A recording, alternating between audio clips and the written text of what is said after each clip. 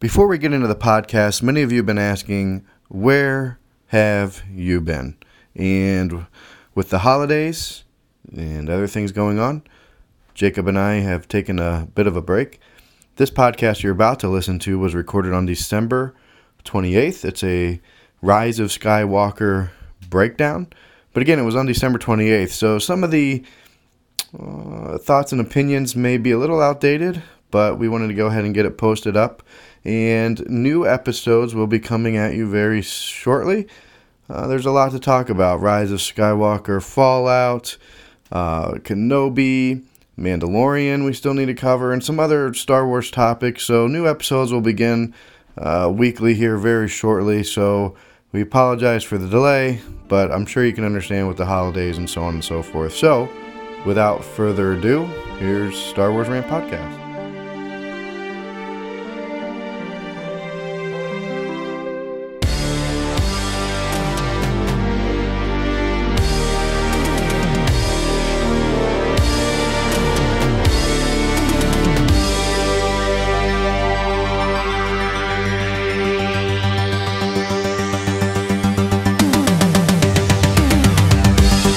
Welcome to Star Wars Rant Podcast.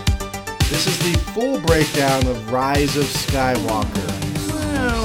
Well, what do you mean? Full breakdown for us. Yeah, sure. Last week we gave you an instant reaction in our vehicle right after the movie. Two weirdos just sitting in a truck talking on a phone.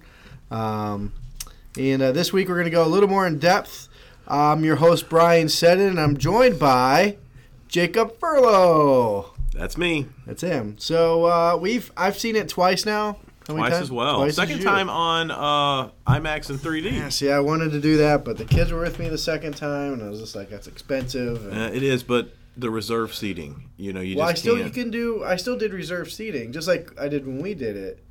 Yeah. So I went to Portage this time, Yeah. and the reserve seating is only IMAX 3D or regular IMAX, and there was like $1 difference.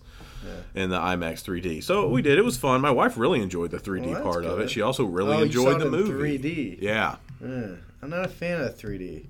Kind of like takes me out of it for some reason. Like, yeah, I do find myself like looking at like something small in the corner, that could possibly move and come at me and hit me right in the face. so how's that work? Because you wear glasses. They're big enough. People always ask that question. It's frustrating as you sit here with glasses on. Well, I wear contacts as well. So, like, if I was going to go to see a 3D movie, I would throw the contacts. But they are, and I wear the big trendy, Drew Carey style glasses. But the 3D ones are big enough to engulf the frames I currently have on my face. So that's great news. It is. All right, so Rise of Skywalker. That'll wrap us up.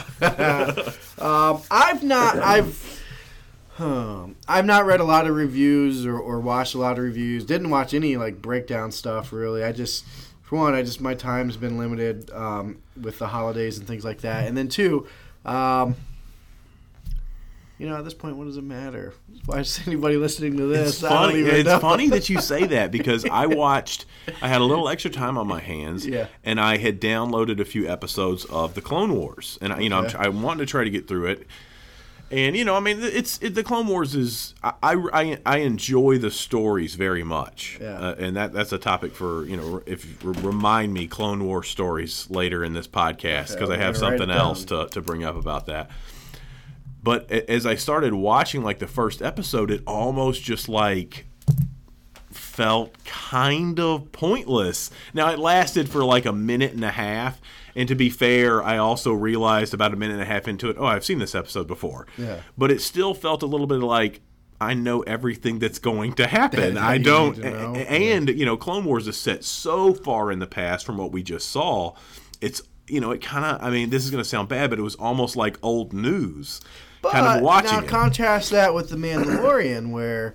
True. We just wrapped up Mandalorian. We still need to review episodes 7 and 8, so those will be future podcast episodes for us. But, I'm very much enjoying that. Me too.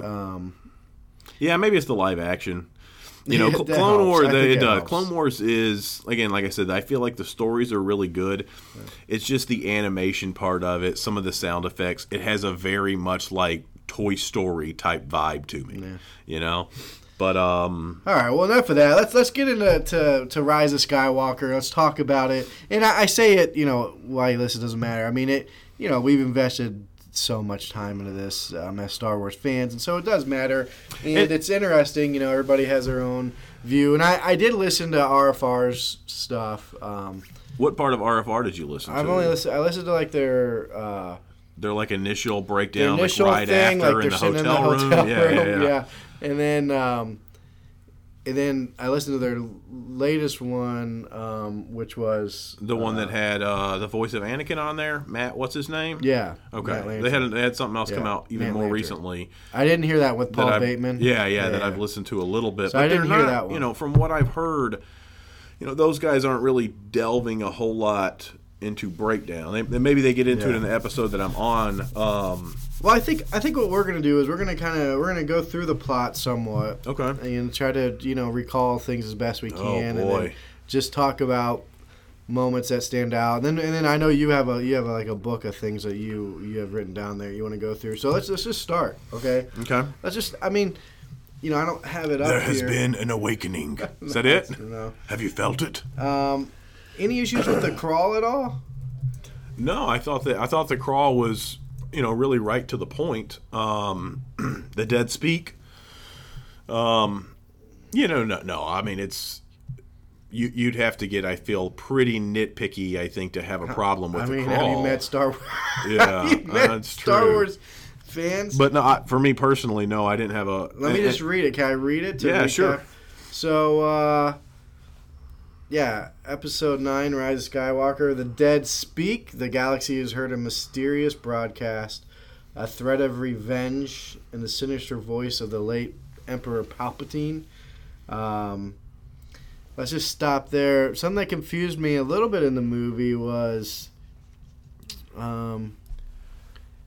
it transmission? It starts off with this whole, Kylo going to see Palpatine and all that, and it, that's what drove him to see there. But then there's that actual transmission later. So I guess maybe it doesn't confuse me, but maybe there's two transmissions. Maybe the crawl is giving us. Maybe the crawl isn't so much letting us know what's going on in present time as what's the events that are going to happen. Yeah. Then it continues. General Leia Organa dispatches secret agents to gather intelligence, while Rey, the last hope of the Jedi, trains for battle against the diabolical First Order.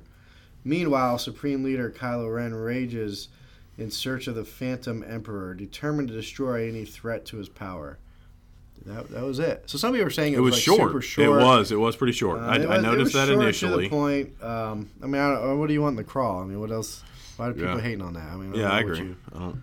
I thought it got you where you, considering the fact that there's I think it's 1 year of an advance in time from Last Jedi. Yeah. It got you caught up to where you're really needed to be. I like this Supreme Leader Kylo Ren part. I thought that was told us right away who he is now, his position. They talk about the Phantom Emperor, which kind of a callback to the Phantom Menace. Yeah. So I think there's good parts in it.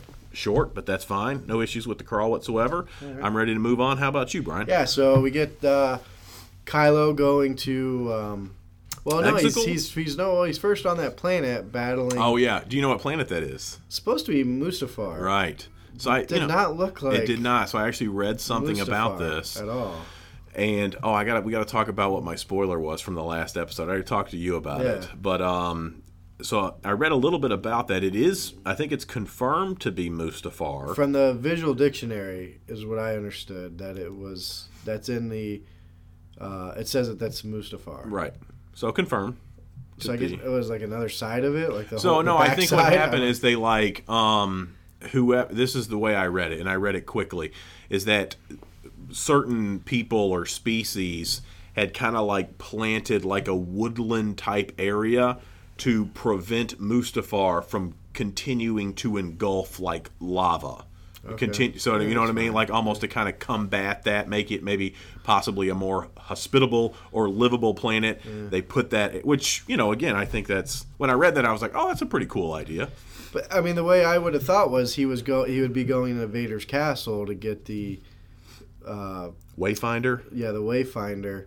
But I mean, it was kind of like in the middle of that forest, if I'm remembering correctly. It was, anyway, it was in the middle of forest. So that's where we are, though. He's battling these. Start off with some hot action right away. Yeah.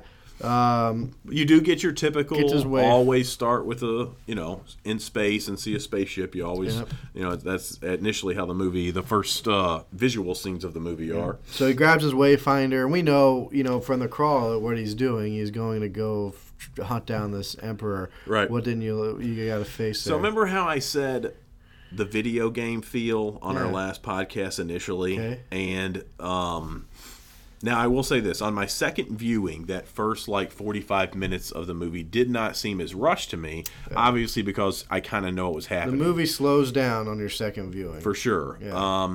But not in a bad way, to me, not in a bad way. But what I picked up on the second time was it was kind of the relics part of it. That just is very video game to me. What, that is searching for relics? Yeah, searching for this thing that you have to search for in order to advance to, the next part of the game. Couple that with the fact that they're on a few different planets, and then you throw in the dagger thing in there as well, which is another relic. It's kind of like an Indiana Jones type thing. I've heard. I did see that. You're going from one thing to the other. You're connecting the pieces, so to speak, to get to the end. But he gets this thing and goes through the. I don't know if it's like a wormhole or what that is, or that red mass in space to get to the. It's not outer realm. So you go into the outer region. But it's Again, I thought it's the unknown. It's the unknown regions is where he's at. Yep. So goes to the Emperor in the unknown regions. Kind of a cool scene. And this planet is called Exegol. Exegol. Exegol. They said it 11 times in the movie. You're still not saying it right. It's Exegol. Exegol. What's wrong with you? All right. So, anyways, so they go there. Kind of cool. So you got this big cube thing or pyramid. I can't remember if it was a cube or a pyramid. It's floating. The Wayfinder? No, not the Wayfinder. Well, that was a pyramid. Yeah, the Wayfinder was a pyramid, but that's not. I don't remember that part. What do you mean you don't remember that part? He gets out of his ship and he goes and there's this big thing floating in the air. He walks underneath it. Like the all-seeing eye of Sauron? He walks underneath it and then that's when he goes down that elevator. And Ray does it later in the movie as well. You don't remember the big floating It's coming thing? to me. It was on the entire screen. I'm sorry. It's coming to me. I can't visually see it. See it a third time. Yeah. He goes down the elevator there, and that's where we have the introduction to Palpatine, right? Mm-hmm. Yeah. And we get the reveal. Yeah, I mean, again, this is all the first 4 minutes of the movie. It jumps you in very quick, and that's because Last Jedi was just a terrible movie. And so, oh my gosh! So JJ had to kind of get things going off the bat. So, but that's where we find out that Palpatine has been the creator of Snoke, has multiple Snokes and what I would call a dirty back to tank. Right. And in that he was the voice in Kylo's head, Snoke, so to speak, but then obviously Vader, basically more or less manipulating Kylo. Yeah, so this whole time. Right. It seemed like Snoke was. I assume we're going to talk about some of this stuff, as we kind of go through the movie. But Snoke was essentially basically really just, everyone talks about Palpatine being the puppet master. And Snoke was essentially very much, in the literal fact, a puppet of Palpatine. Yeah. He, from everything we can see, and I haven't read the visual dictionary, I don't even know if it goes into anything about this, is he created Snoke, and then just everything that Snoke did was really Palpatine behind the scenes. Right, which, that kind of helps to close the loop there. Whether or not that was the way it was intentionally supposed to be closed when JJ set everything up. I know there's some people say yeah, some people say no, and this is the way it was supposed to go all along. I still don't believe these three movies were mapped out from the beginning. There's there might have, and again, they maybe there were certain parts of it that were mapped out, and so they can kind of say, well, there's parts that tie together. But certainly, if it is, then how there's no way. Yeah, how you should not be getting paid millions of dollars to write and direct a movie if this was your plan from the get-go. Here's the thing. I liked Snoke. I thought he was a very interesting character in 7 and in 8. It kind of justifies the, a beef that everybody had with The Last Jedi, or a lot of people had with The Last Jedi, is the fact that Snoke went down so much like a punk. And this kind of, I don't know, who cares that he went down like a punk, because he was just a puppet, Yeah. But at the time you're watching that, that's not been established. So I think the reaction to Last Jedi and stuff like that is still valid. I don't know how valid it is now that you've watched this movie. But now because you go back and you retcon it. But, right. And then so you see, that when Snoke got killed, and we'll go through the breakdown here, but then we'll kind of jump back and forth through the story as needed. But when Snoke was killed, he was, he takes the lightsaber, he looks at his enemy, blah, blah, blah. See, I like that part. It. Yeah, I like the narrating. But then on Palpatine, at the end, there on Rise of Skywalker, he was doing the same thing. Right. So that's a call back to The Last Jedi then, and that explains, I guess, why Snoke was doing that. Sure. It's Palpatine. Well, it gives you more... It helps you buy in more to the words coming out of Snoke's mouth were actually Palpatine's words. Right. And that's actually one of the things on my list that we'll get to, is when I watch Snoke in 7 and 8, we're so getting off track, you're going to have to keep me in line. When I watch Snoke in 7 and 8, some people are saying, and really the only thing I've listened to is RFR guys, that it meshes so well. I don't see that. I don't see Snoke in 7 and 8 and the things that he says and the dialogue and the way that he says them like so obvious that it's a puppet being controlled by Palpatine and really the words are coming out of Palpatine's mouth. No, I don't see that.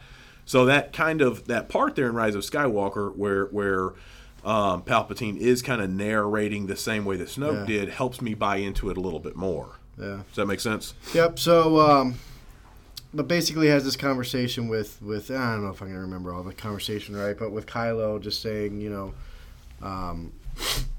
need to bring the girl to me, or just say kill her. He says to kill her, doesn't he? I don't remember. I can't remember because that part of it got confusing. Because when, again, I'm going to jump way forward. When Rey initially comes there, he's like, I never wanted you dead. I wanted you here. Yeah. You're my grandbaby. But it certainly seemed like he wanted her killed because I'm not sure if he tells Kylo that, but he certainly tells. I think it's got to be Kylo there. He wanted her killed because then when Ben. I don't remember. We'll get into it. All right, but and then we find out too that he has all these Star Destroyers. There, basically, they've hung out in this unknown region for however long. Right, and the fact that they call this the unknown region, like, good job on word usage there. It's always been the unknown region. Has it? Okay. Yeah. I mean, I'm glad that they decided to put this there because, it kind of, for anyone out there, and even me, I have trouble, okay, how did we, at one point when Kylo's in, the Knights of the Round Table thing there and discussing it with the other First Order, generals or captains or whatever they are, one of them says, I think it was General Pride, says that the fleet is 100 times what they currently have. Oh, it's massive. So it's tough to digest that this could come about without anyone knowing. But then you use that word unknown region, and it kind of nobody knew how to get bit. there, and so nobody knows they're there. How it all got there, I'm not sure, and how it was all, how it all works and all that. I don't understand completely all that. I would assume if I was just kind of taking liberties with it, these people weren't just sitting on these ships waiting for 30 years that. They come and go as needed. It was all just a secret, you know what I mean? Right. A secret plot. But what I didn't like is, and I'll say probably the first thing I didn't like is just this idea of having these Star Destroyers with planet destroying ability. Do we still have to do destroy the planet thing, like. You get what I mean? Like, I feel like we're past that. Yeah, and that brings me back to, I'm going to go ahead and jump up to my Clone Wars thing that I told you to write down earlier, because I'm watching an episode of Clone Wars right now, and they kind of, it's just a regular episode of Clone Wars, nothing really that special about it. But one of the things that they come up with was a different form, almost like it was an air virus type thing. Okay. Which I realize isn't the most original thing in the world from a cinema standpoint, but it's certainly pretty original to Star Wars movies. Yeah. We've had how many Star Wars movies now, and they all, the big bad thing is every single time destroying planets. Yeah. And that's, Clone Wars, it made me think of, have you seen the South Park episode where it's like The Simpsons did it because Simpsons has been around so long that every idea that a new show comes out with, The Simpsons has already done it. Yeah. And it made me think like, you know what I mean? Like the Clone Wars has done so much stuff. Some of this stuff would have been good for the movie, but because that would have been something different to see in this movie, is a different type of attack. Maybe it doesn't have to be a air virus or something like that just wipes populations out through some type of gas that's released in the air. Is it the threat of having the Empire and the Emperor return? Like, isn't that enough? I mean, when you're watching, let's put it in our terms. Isn't the rise of Hitler 2.0 and the Nazis coming back, like, is that not enough to, like,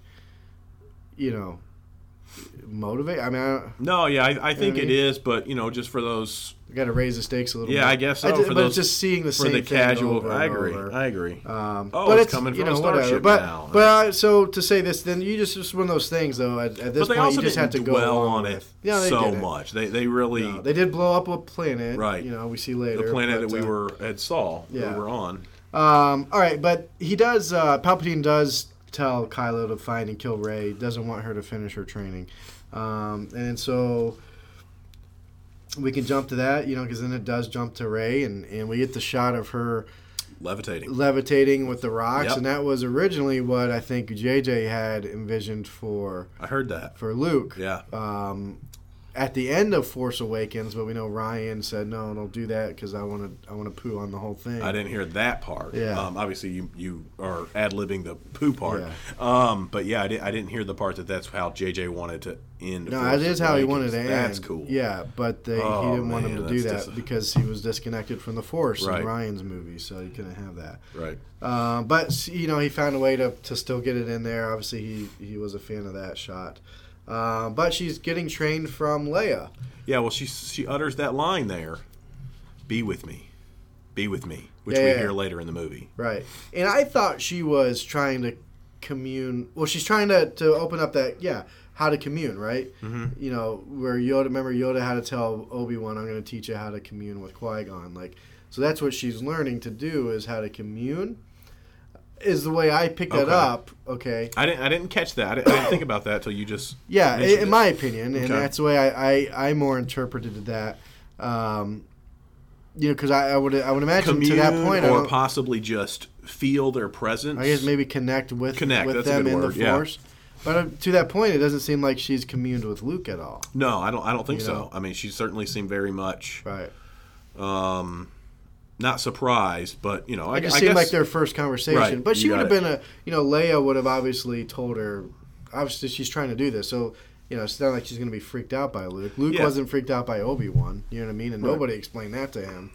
But so, anyways, and we know she's been training for a year. She's run this course or whatever, probably a handful of times. She calls Leia master. Mm-hmm. So that was cool. I didn't mind that at all. I thought that was cool. I thought that was fine. I mean, it was. You don't ever see Leia do anything like Jedi related or Force related, really, other than some connections with Luke and some premonitions or whatever you want to call them, and Empire and Return of the Jedi, and then you see the Mary Poppins thing in The Last Jedi. So I didn't have a tough time swallowing it, but I guess I did think it was not surprising, but just interesting. We'll say interesting. That she's training, because we've never seen Leia train, but the movie kind of ties that in. And so some people say that's another thing of people are upset that you didn't really get to see Rey do any training, and Last Jedi, and so you get to see a little bit of training here. And well, even if you don't see it, they at least reference to the fact that she's been being trained. They reference it in the crawl, and then Leia and her kind of talk about it. And she says, "Listen, I'll take your brother's saber when I'm ready or when I've earned it. When I've earned it, yeah." All right, and then it, when you see her going through the jungle and the blaster and all that. Now I felt like, where that scene is happening with the blast, where she's lost her focus, and the blaster keeps getting her. Yeah. As because Kylo was. They didn't have that conversation then, but my view was, Kylo. But that's where Kylo starts flashing back to Kylo during that scene. Well, Kylo starts touching the Vader helmet, and it's kind of this is after he's talked with Palpatine, and I think because they're connected, somehow she could. Well, they are a Force dyad. They are dyad. That she could feel that, though. You know what I mean? Okay, there was something going on there, and it coincided with him touching that and him having those visions, and then she started to seem like she was having visions, if I remember right, but for sure she was. I don't know if she's having visions, but she was certainly lost her concentration. Yeah, right. So she could tell something was up, in my opinion. But then we get the shot of going to Finn and Poe and Chewie and Claude. The slug. Weird. Yeah, he seemed kind of useless. He's completely useless. And he's on a poster. Yeah, I'm glad, though. Darn you, Claude. I don't think we needed Claude. Claude was extremely unnecessary. Yeah. Yeah, you had an R2 awkward there. hug. Claude's fixing the Falcon, and R2's like in the corner. Like, why isn't R2 fixing the Falcon? But whatever. Yeah. Hasbro toys. You signing up for that Claude? Nah, I don't know, but I guarantee you there's some hardcore fans out there that are going to add Claude to the collection. I assume he had a bigger part, and that got cut. Is what I would assume. Yeah. But anyway, talking about bigger parts real quick. And I don't want to jump off track because we had some good rhythm going there. Did we? This movie, I feel like this would have been much better, and it was good. I liked it. Okay, had it been able to be longer, and or Episode 9 Part 1, Episode 9 Part 2. That'd been interesting. You know what I mean? Can't do that though. Obviously not, but. Can't do that. It could have been longer because there's no way my 10-year-old would have made it through a longer movie. I don't think. No one cares about your 10-year-old's bladder. I'm just saying there's concentration. Think about how many 10-year-olds there are that want to see this movie. Yeah, I think you're kind of at that limit for someone of that age. And then 2, you're not going to do the. What does Disney care? The tickets already bought. They made their money. Yeah, but I'm just saying though. But the you're not going to separate a movie like that. That's why we have episodes in Star Wars. You're talking about people getting upset about things. I get it. I would have been. Oh yeah, they would have been fired up if there would have been two movies. What should have happened is JJ should have done all the movies, and then we would have had time to really explore this. But that said, so Poe and Finn and Chewbacca, they get some intel from a spy. Well, the spy gives to this guy, and this guy gives it to them. Right. And then we see the First Order chasing. R2 served a purpose there. He got hooked up to the thing and got the data. Yeah. I think that's the first time we got to see what those long blue things were. Yeah, that's the first time I've ever seen him hooked up to anything I don't remember like that sure. being opened up. Clone Wars did it. But and then we could see a new thing, light skipping, where he's light skipping the Falcon. Yeah. And whatever. At this point, I don't care anymore. Oh, gosh. I care. No, I care. But, dude, after going through all this stuff with Last Jedi, it was almost like anything they did in there was just like, okay.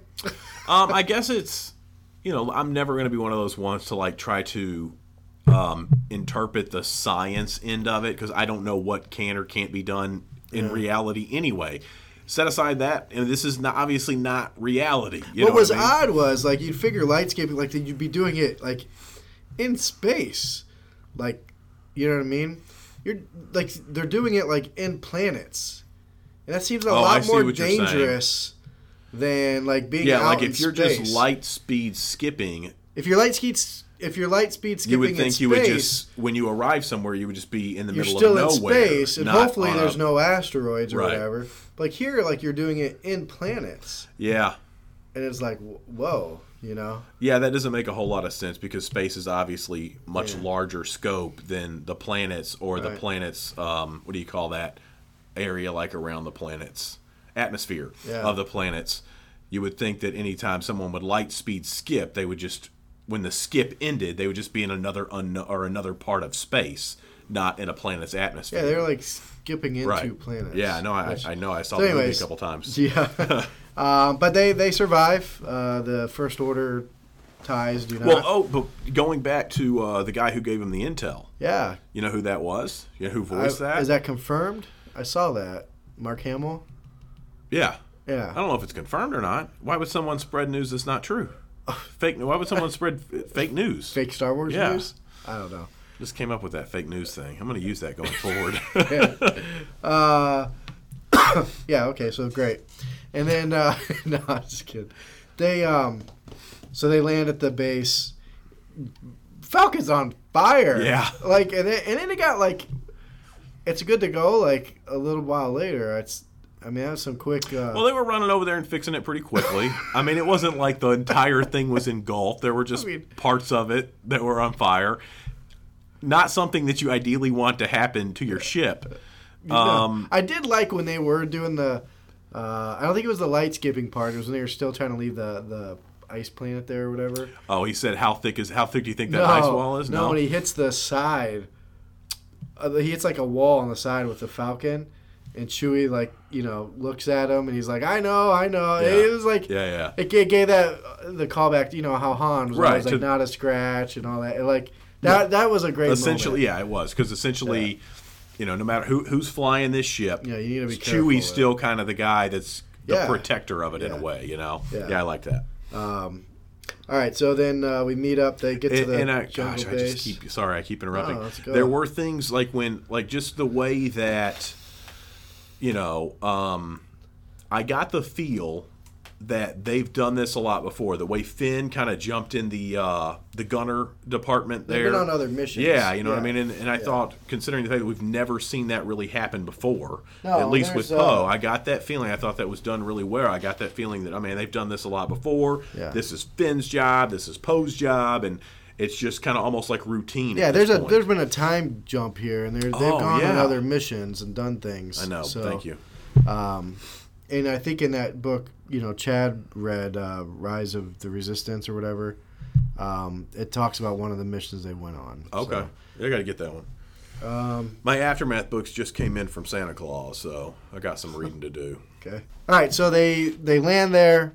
And you don't like the little arguing back and forth. I just, again, this is the part where it, I found, I guess, not issue, because I'm not trying to poo all over this thing. It just seemed like they were trying to kind of shove this, like, three-way is not the right word, but this, like, let's go with triad, if you will, relationship between Poe and Finn and Rey, and Finn's kind of the peacemaker, and Rey and Poe are kind of at each other's throats, and they had that little back and forth about, like, what happened to my ship? You were lightspeed skipping? What happened to my droid? And, I didn't care for that back and forth too much. Well, it happened a few times in the movie.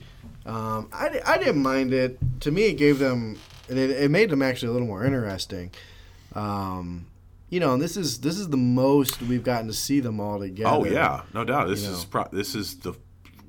We've had two full long feature length films before that, and I don't think we've seen the three of them together for more than Poe like and 5 Rey minutes. Very much. Yeah, they met each other at the tail end of Last Jedi. Right.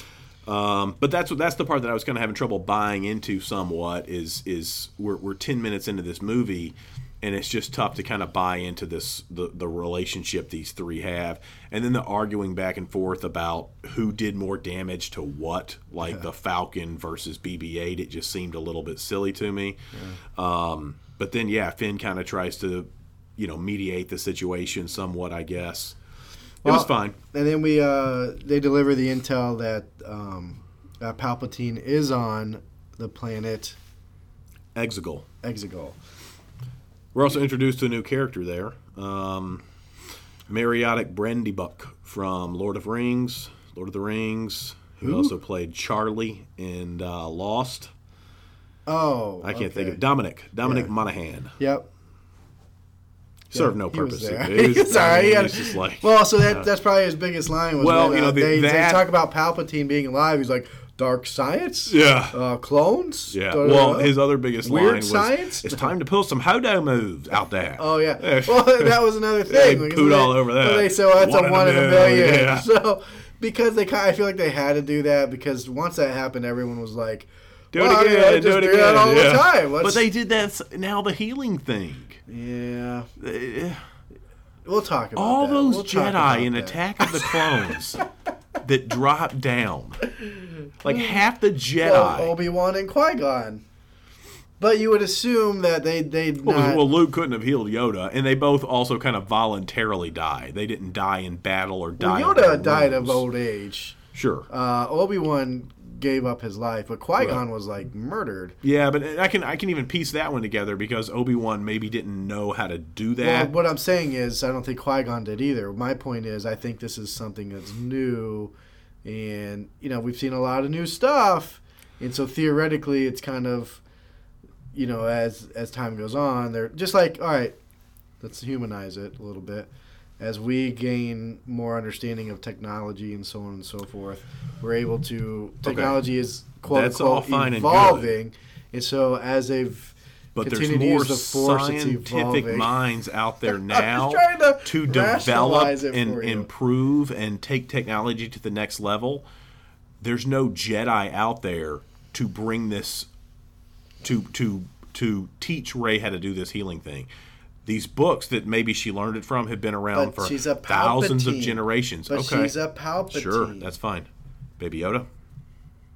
Yeah, we don't know on that one. Yeah. I get it. But at this point, like I said, and then not only that, take it for what it is. When she healed, it does make things more difficult for them for future things. When she healed the snake, she told BB-8 I hated that. about it's no big deal. I just transfer some of my Force essence to him. It's no big deal. And she kind of rubbed her hand for a second, and then she's good to go. Yeah. I would have liked to seen her almost pass out from it for a little bit, Yoda similar to that. But she just it's no big deal. Gotcha. Yeah. I just touched Brian's shoulder. I mean, it was just a flesh wound on the worm, though. Sure. She wasn't bringing it back to life. She tells him it's no big deal. She didn't say it's no big deal. But the way it was communicated, she had to explain it.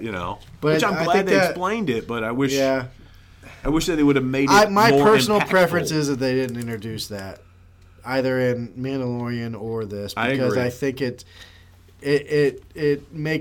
cheapens death a little bit. You know what I mean? Oh, sure. And you'll always have that. Why don't you just heal them? Why don't you just heal them? Well, and if this is what we do. We get off track. Just get used to it, folks. Yeah. I mentioned this, going back to The Mandalorian, when I think it was episode 2. Don't do that. In episode 2, he kind of waddles over to try to heal him, and I said I was really hoping he wasn't going to heal him there. I remember you said that, yeah. And now they've done it. Well, they only did it once. And we'll talk about Mandalorian. All right, so but they find out. Yeah, so he's on Exegol. Not that hard to pronounce. The names they pick for some of these things, I don't understand how they do it. Exegol. It's because Clone Wars didn't leave a whole lot of planet names left. But they say, how do we get there? It's in the unknown regions. We don't know how. We need a wayfinder, a Sith wayfinder. Right. Rey has all the books from. She recognizes that terminology. She was just looking at it. Yeah. Right when that scene happened. I don't know if you caught that. I did, and I like that. And so, anyways, they have to go to Pasaana now to because that was in his books. It kind of says that's where he left off, I guess. Yeah, Luke left off. Right? Yeah, Luke. Yeah. So it's kind of cool. They're following this trek that Luke did. Mm-hmm. In some regards, almost like an homage to Luke. I don't know. In my mind. Yeah. It's. Well, I'm glad you're getting references of Luke there. I don't know how much of how much it is honoring Luke, but it is nice to give him at least some credit that he was doing something. Yeah, he kind of completed some of the journey for him already, and they're picking up where he left off. Well, in the game, Star Wars Battlefront, I think it was the second one. there's a story, like a storyline to that, and there you do see him go to this jungle, and he finds one of Emperor Palpatine's like bases or something. Mm-hmm. When does this take place, Battlefront? This is after Return of the Jedi. Okay. And he goes in there, and he, for the specific reason of finding, I think it was a holocron or something. But he is, basically, he's going around, he is getting things, he's collecting things that, whether they don't really tell you why or for what purpose, but he is actively doing these things. And I almost started thinking in Last Jedi, if they show him looking at one of the books.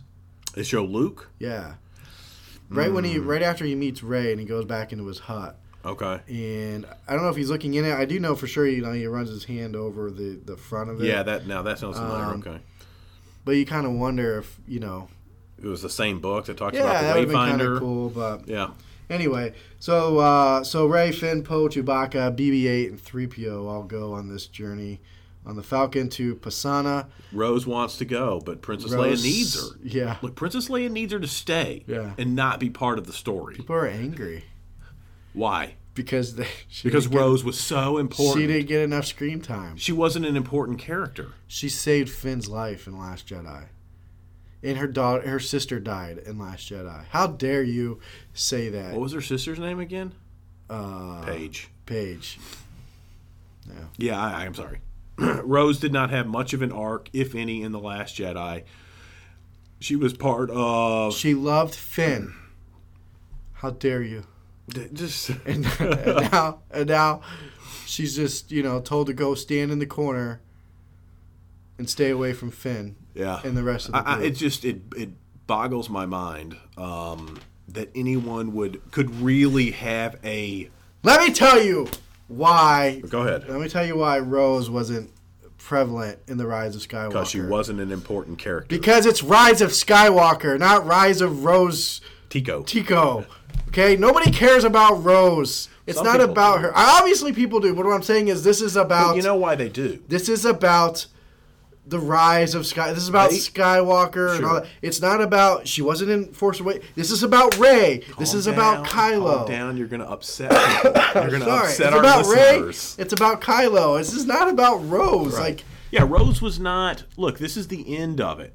The She's a C character. Yeah, I agree. I'll give Finn. He's between the A and a B. I mean, because he kind of and Poe, but I would more relegate them to B characters.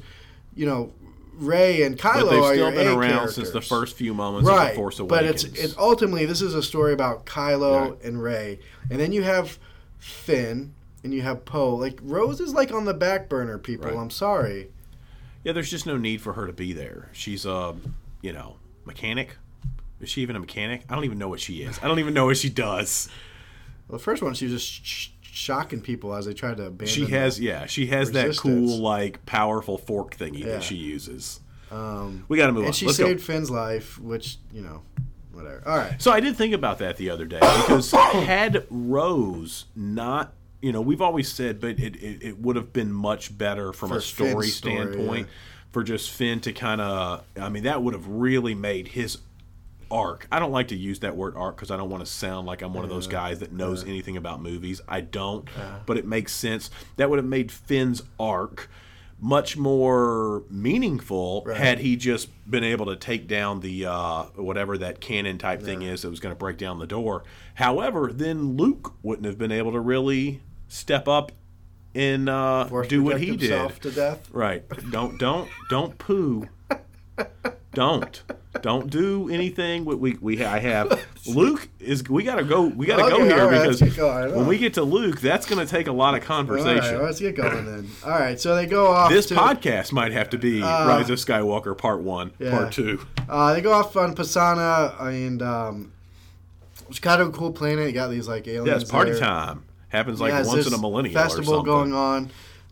So kind of cool. They meet up. I thought that was a funny moment with C-3PO where I think he says something about how fun it is to be there, and they all kind of look at him. You remember? And then he kind of looks around, looks behind him. What's wrong with his statement though? I think they just didn't want the attention. And he was like, kind of like, oh, it's so exciting to have all these people here. It's going to be so much fun. And they were kind of trying to be more low key. Okay. So the fact that they arrived during like party time, Right. I don't know.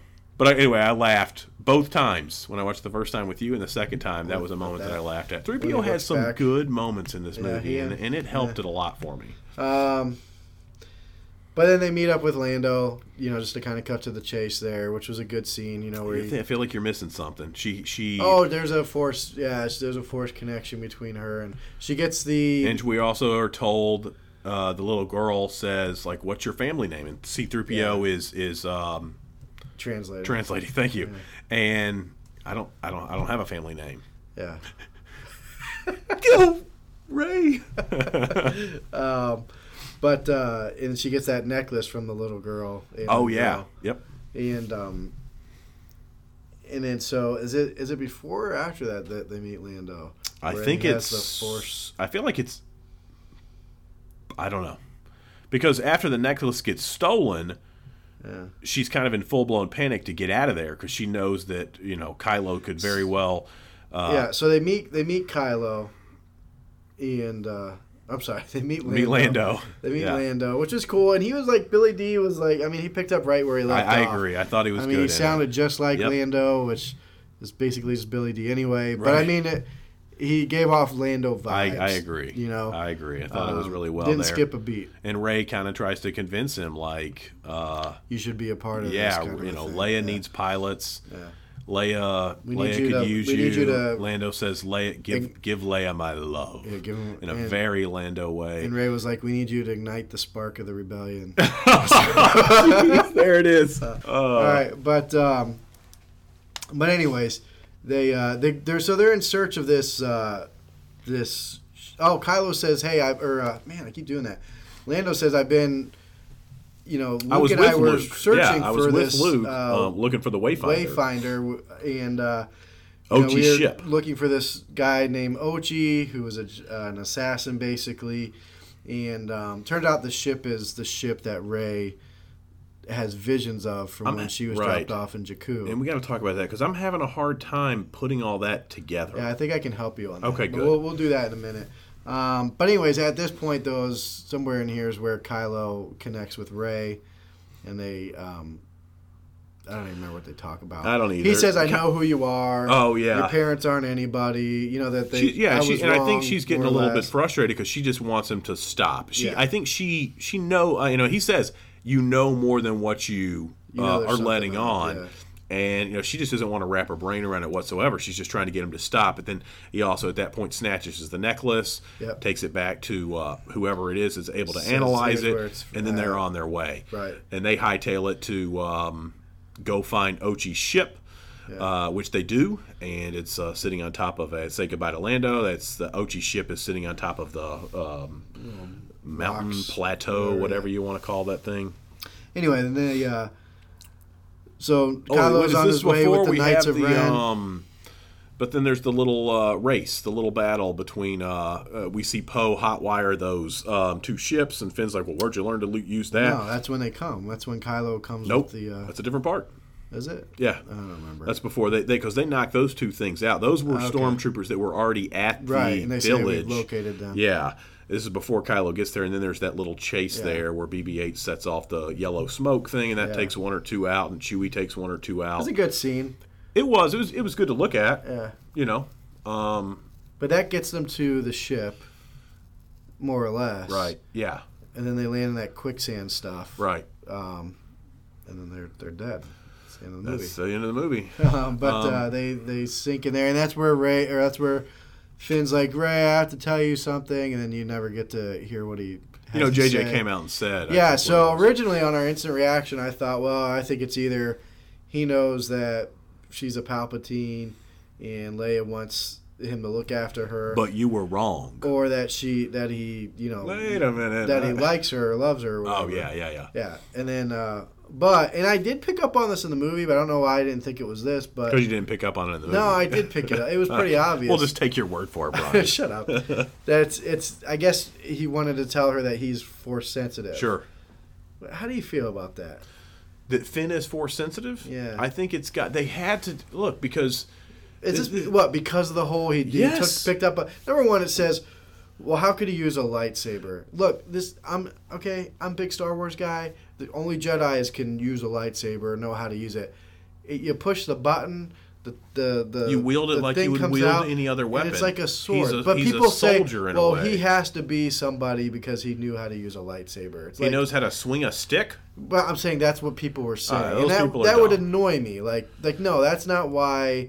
But wielding a lightsaber has nothing to do with really the Force. That's what some people say. Okay, well, those people are dumb. I didn't have a problem with Finn being Force sensitive, and I'll tell you why. Because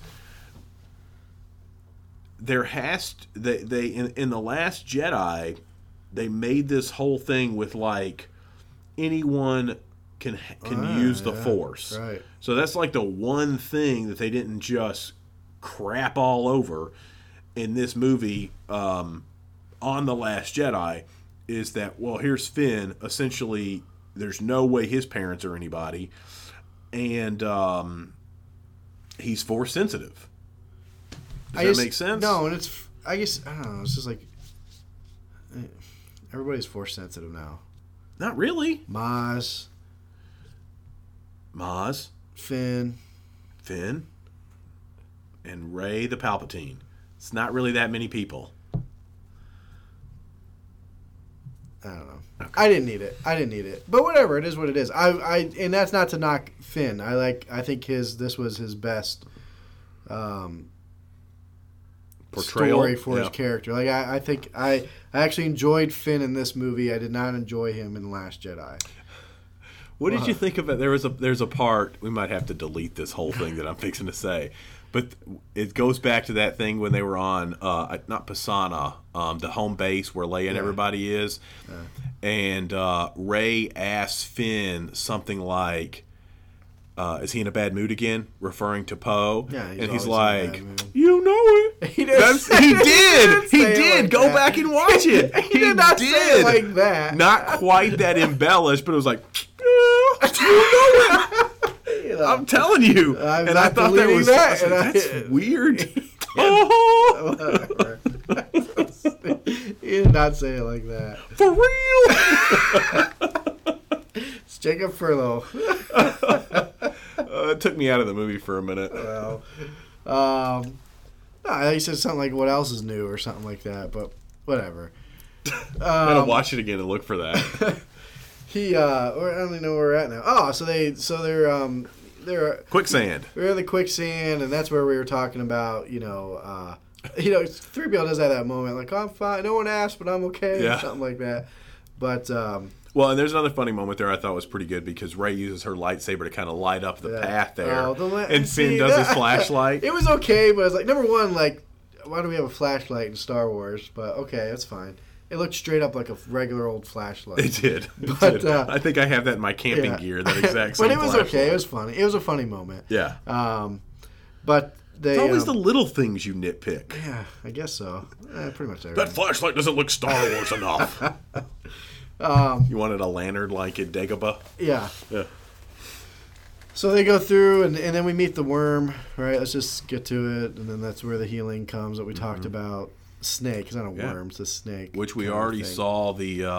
well, first off, the snake thing seemed weird because it was a snake and the hissing and I didn't like it because it was just that whole like trope of, oh, look, there's the big giant. Why is it so mean and angry? Oh, look, it has a thorn in its foot. Well, let's go take the thorn out, and then it's going to be nice to us. And it's just like that whole trope, it's just like, ugh. I didn't have a problem with that as much as what we talked about earlier. Just with and as a matter of fact, I didn't even think about that. I didn't actually like the fact that it was a snake. It felt like just a normal looking snake, but just bigger. I would have liked to have seen something a little bit more like the Tremors, menacing looking. A little bit more Star Wars weird alien thing looking. Star Wars vibe to it.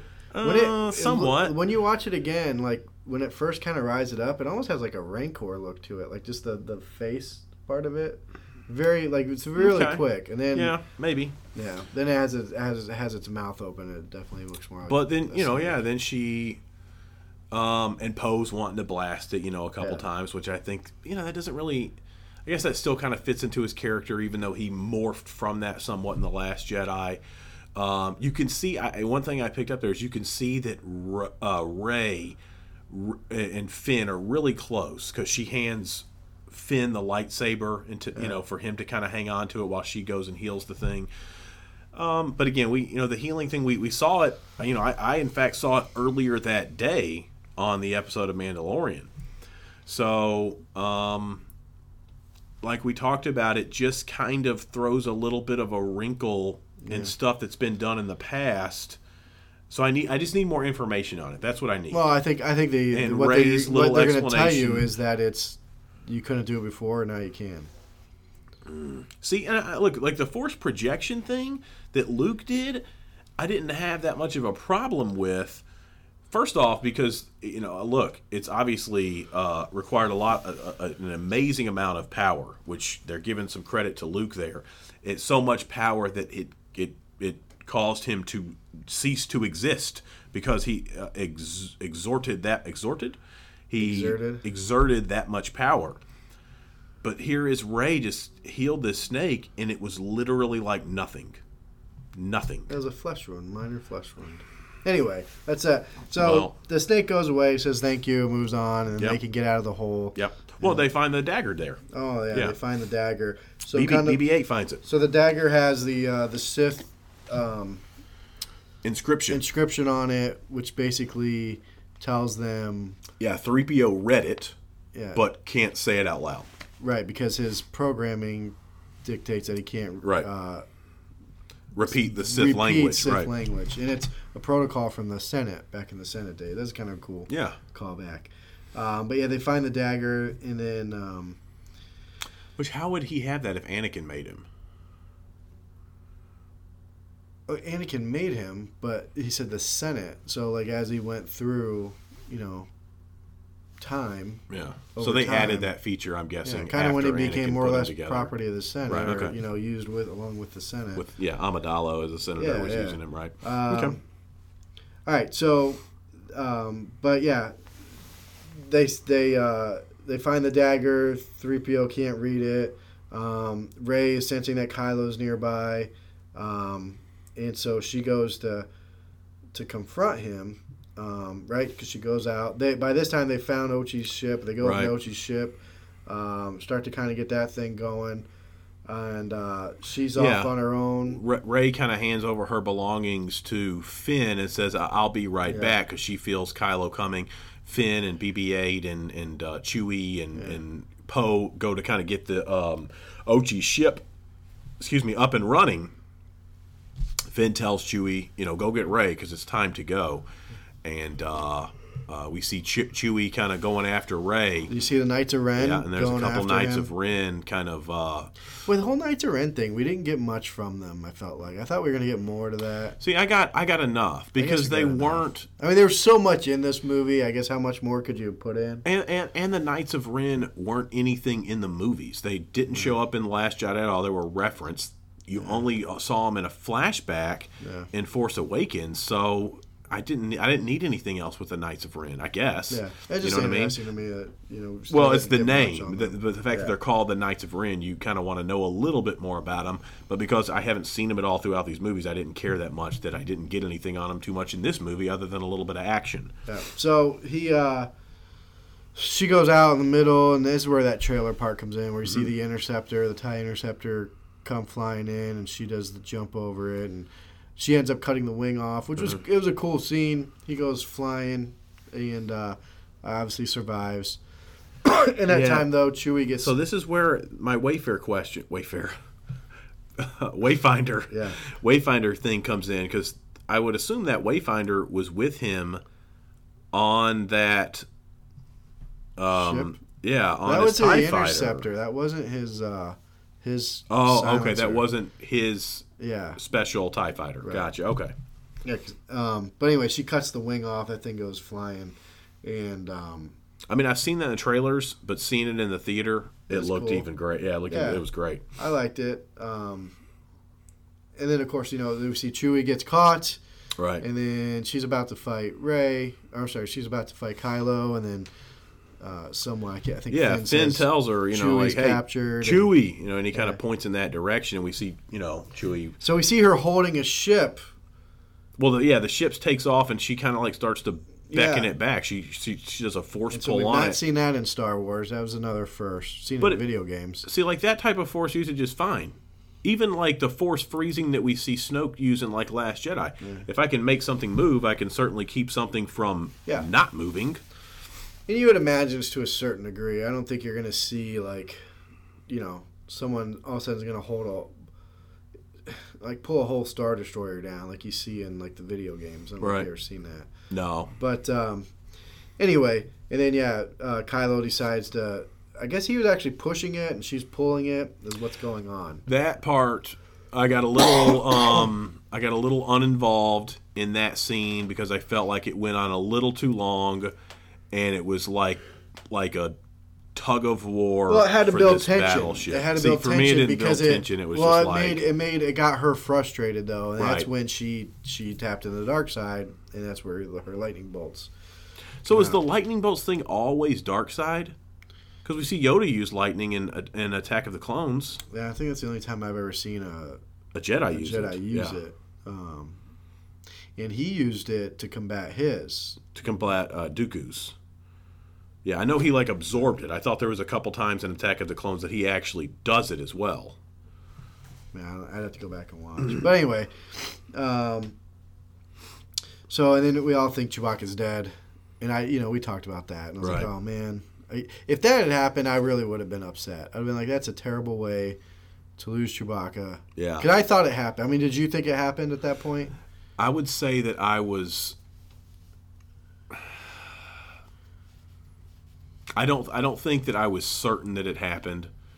I don't know. At the time, I think yes, but then if it makes sense, when we see him later... Yeah, it didn't like totally surprise me, if that makes sense. You know what I mean? So it was kind of like I would have been shocked if they did that. Yeah. So, anyways, but First Order then, they've basically captured the Falcon, Chewbacca, and they had the dagger because Chewbacca has the dagger. You're right. He's stuck in his satchel. Yep. And then we see them leave on Ochi's ship. Kylo's just still kind of standing there after. I think he's kind of shocked that she did that. Right. Or she had that ability. He leaves. They all leave on Ochi's ship. Poe says, "Let's go to Kijimi." Right, because 3PO tells them that the dagger's gone, but it's still in my memory. Yeah. And he says that they should be able to find someone there to work on him to do that. All right, so then they go to Kijimi, and that's where we meet Zori Bliss. Mm-hmm. So we kind of find out on Kijimi that Poe has had a relationship with her, right? And they seem interesting to me. Like I want to know more about them. Me too. I want to know more about Zori Bliss, but I like their relationship. And then he was a spice trader, right? So and that's another thing. So or spice smuggler, not trader, right? Wasn't Poe like in the rebellion / resistance / New Republic from like birth? No, well, so his parents were right, but they died. I think when he was young. I thought like 8 or something around there. And then so who ruins knows? That comic book for me. I don't think he got into it till like he was in his like 20s. Okay, all right. And so through his young age, through teenage years, up through maybe 20-ish. That's when he was running with Zori and Babu Frick. Yeah, that's what I understand. And so that's cool. And to me, it fits him better. Like he's the Han Solo. Right. It explains kind of how he was able to hotwire those speeder bikes and things like that. He's got a past. But they at the meantime on this planet, the Empire's there. I say the Empire. The First Order's there.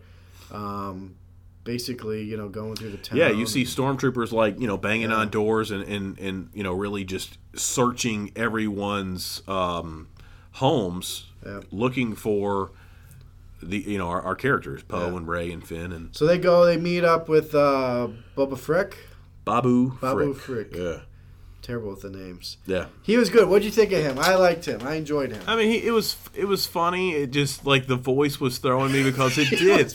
It sounded like a little old Spanish lady. Is what it. Oh, it's okay. Yeah, how you doing? You know, that's what it sounded like. Oh, I thought he was great. It was funny. He was enjoyable. He. It's a he, right? Yeah. He was. Yeah, he was. Yeah. He was funny. Like when 3PO like burst out the location. Yeah. He's like, he did it. He did it. You know? Yeah. Or 3PO's like, he introduces himself. Yeah. I'm C-3PO. And he's like, I'm Boba Fett. Yeah. Yeah. That was good. And then later on, you know, when you see him in the movie and he's with Zori Bliss on the ship, and he's like, hey. How did they survive? That's one of the things on my list. We'll get there. I'm sorry. Anyways, I thought he was a good character. But yeah, we see 3PO gets his memory wiped. Yeah, that's the only way to get the data or whatever that they need. Read the message. He bursts out the coordinates and then kind of comes back and has no memory of anything that's happened. He's basically reset brand new C-3PO. Yep. Yeah. And so well, there's the good moment I think before that with Zori Bliss and Poe, where they're kind of talking a little bit about what they've done, and she shows him that she has that captain's medallion or whatever that will let them gain access to her gain access to really anywhere that she needs. Yeah. And you know, she kind of lowers her visor there, and you see Kerry Russell's eyes, and you know and she's like, you want to come with me? Yeah. Well, I thought it was a great part, and he kind of, I got to see this thing through, you know, is what he basically replies to her. And then they go back and get the message from C-3PO, I think. But at that point, Rey, I forget why she opens the door. Oh, she feels Kylo. She opens the door, she sees the ship, and she feels the presence, the life force of a Wookiee by the name of Chewbacca. Yeah.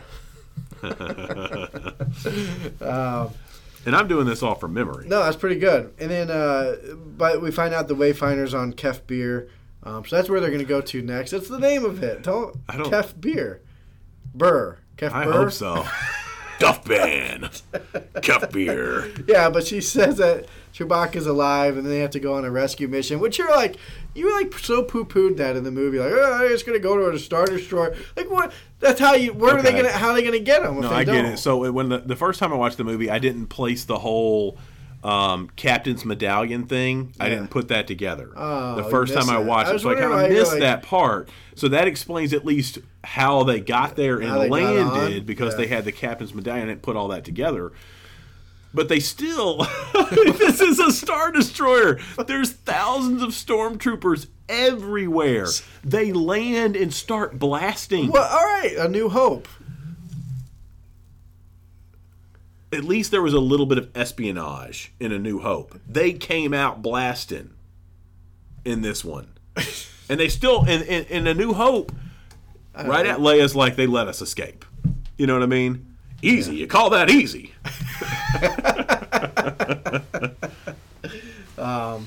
You know, we should back up here a little bit on ship. We were introduced on Ochi's ship. We were introduced to Dio. Oh yeah, the new droid. I enjoyed Dio. I thought like, oh great, here's another droid I'm not gonna like. It's gonna steal the spotlight from 3PO and is it Dio? R2. It's Dio. Okay. But he was actually enjoyable. He was. I liked the little guy. Yeah, better than BB-8. I'm just not a BB-8 fan. Sorry. Yeah, I guess I don't care either way. I don't have a problem with BB-8.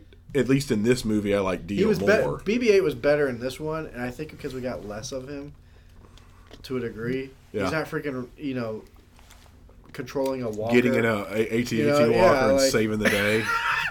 Come on. But, or he's not on, a casino planet full of shooting coins at us. So stupid.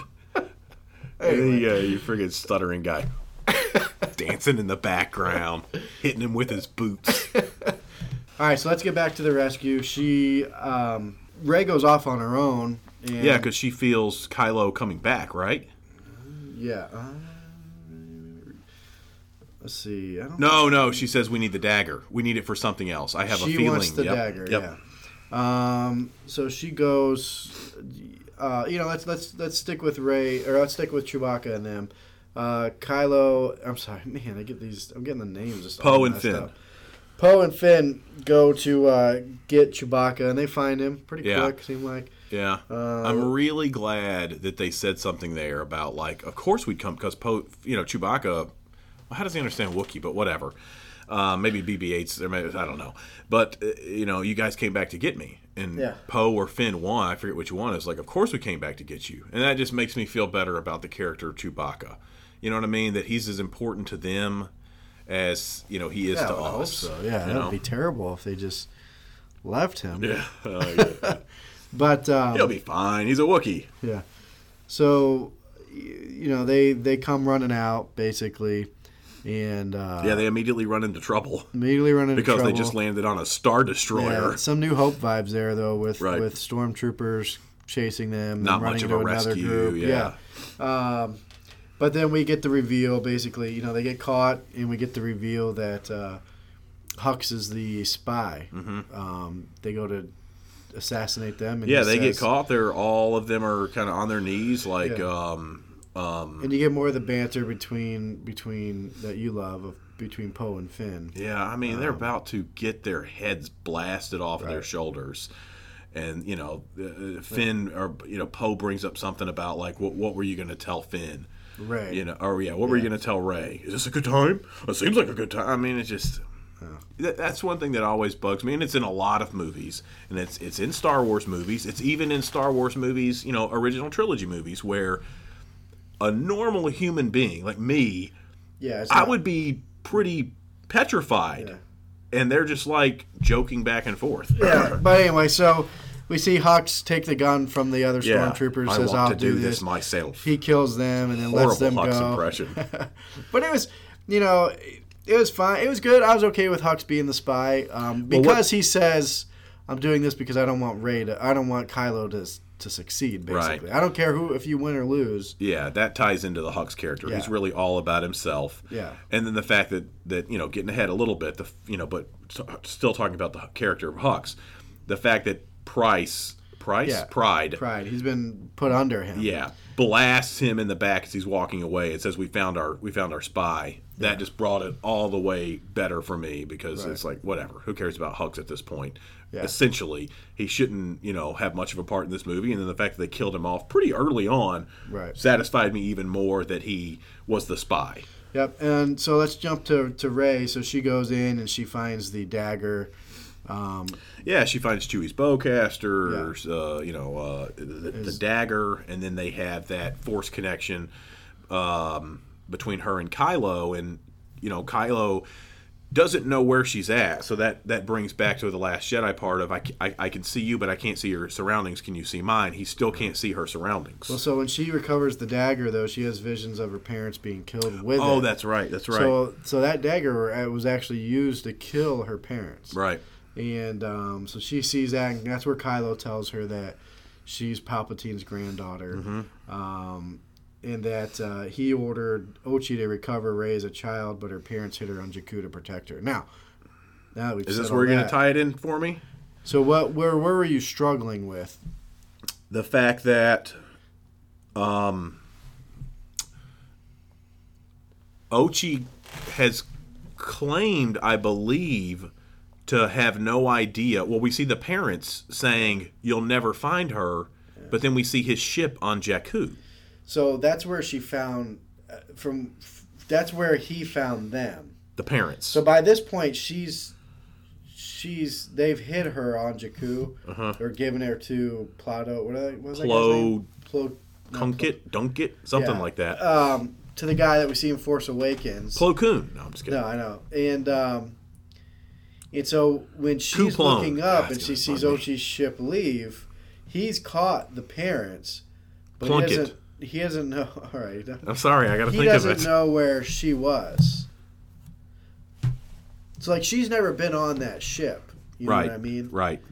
That's the only image she has of it is it's flying away. They ended up on Jakku, left her on Jakku. That's where they were caught, and Ochi's taking them away from there. Her parents. Right. Okay. All right. Good job. Does that clear it up for you? It does. Yeah. Right. So Ochi had no idea that she was still there. He went there to get her parents. That's why her parents tell Ochi she's not on Jakku. Yeah, for whatever reason, I don't. Either he didn't know she was there, or knew she was there and he couldn't find her, or maybe just presumed she was somewhere else.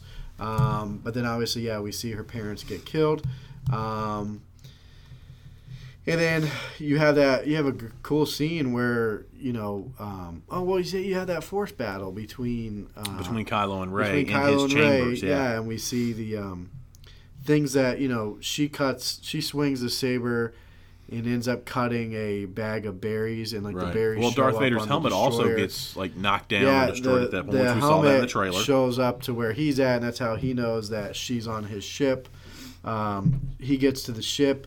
By that time, the Falcon's already out, or they've already gotten to the Falcon, but she's out in the hangar bay, and he comes out along with all these stormtroopers, and puts his hand out, and you have this conversation where. Yeah, I think this is the second time at this point where she, take my hand kind of a thing. And and he says, I know you wanted to take it before. Right. Which that comes into play later. But cool scene, though, when the Falcon comes and, has his thrusters on. Everyone's thrown back except for, he's obviously using the Force to stand where he is. And, she jumps on. Yeah, and you also kind of notice it like it's angled in a way to where it's not hitting Rey. It's kind of going over her where she's standing and knocking the stormtroopers. That was and cool. Kylo That was a Kylo's really cool scene. Almost using the floor there with the Force anchoring himself in a way. But so they're Unker Plutt, by the way. Plutt. We were getting close. So then the group goes to Kef Bir. That sounds better.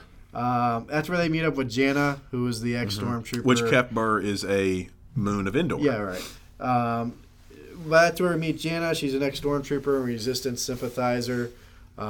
She leads them to the Death Star, and you come to find out, so Janna was a First Order trooper who, like Finn, doesn't know who her family is.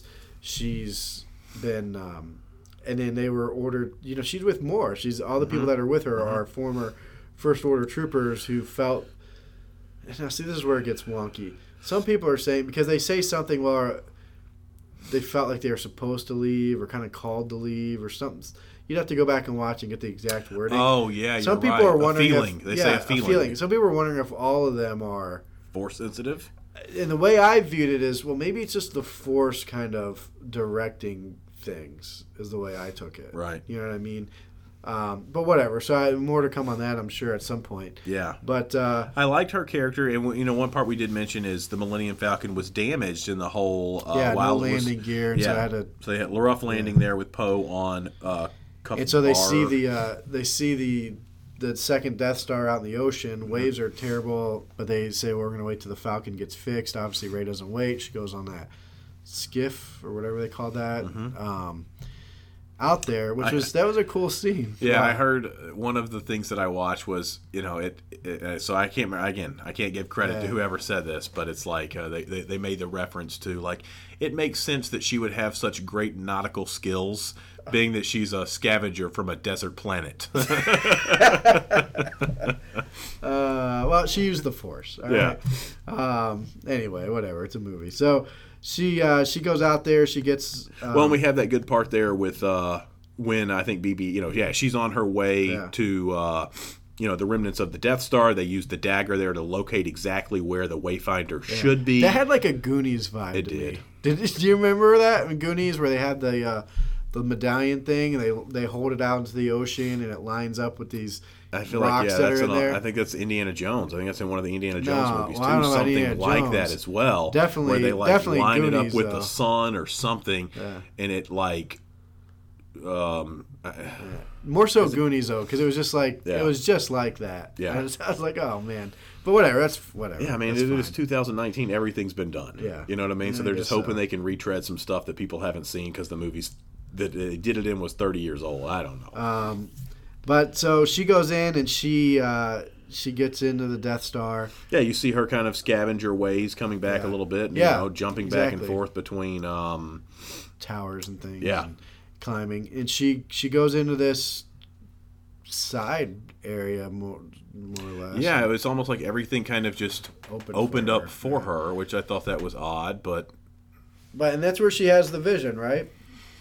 Of the Empress Ray. Oh, right. So double-sided, they have like a little force fight, kind of similar to Vader and Luke in the Dagobah cave. Kind of has that moment or vibe to it. Right. But she has the Wayfinder, the Sith Wayfinder. She falls out, and then Kylo's standing there. And then you have the big epic Kylo and Rey fight. Yeah, and before that, they had that. I just talked about a second ago, that nice moment between Finn and Poe, where Finn is saying, "We got to go get her. We got to go get her," and Finn tells Poe, "You don't understand what she's going through." Yeah. Leia knows, and Poe says, "I'm not Leia," and Finn is, "You're right. You're not. You're darn right. You're not." Thought that was a good moment there, just of. Just stress, I guess, that everybody's kind of going through in this, and I don't know. I just like that moment. I thought it was well acted. Poe, it seems like Finn kind of gets the gravity of the situation, but it also ties into Poe's that whole more of like into the military aspect of everything, not the force side of stuff. Right, but it also ties in somewhat to kind of what you said, on our initial 30-minute breakdown of the movie, in that there's this I don't want to say romance, but connection between the Finn three has of them.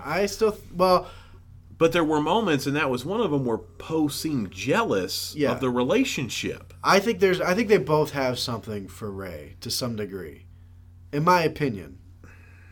Maybe. But you also have then the Poe and the Carrie Russell, Zori Bliss. But that was like an in the past thing.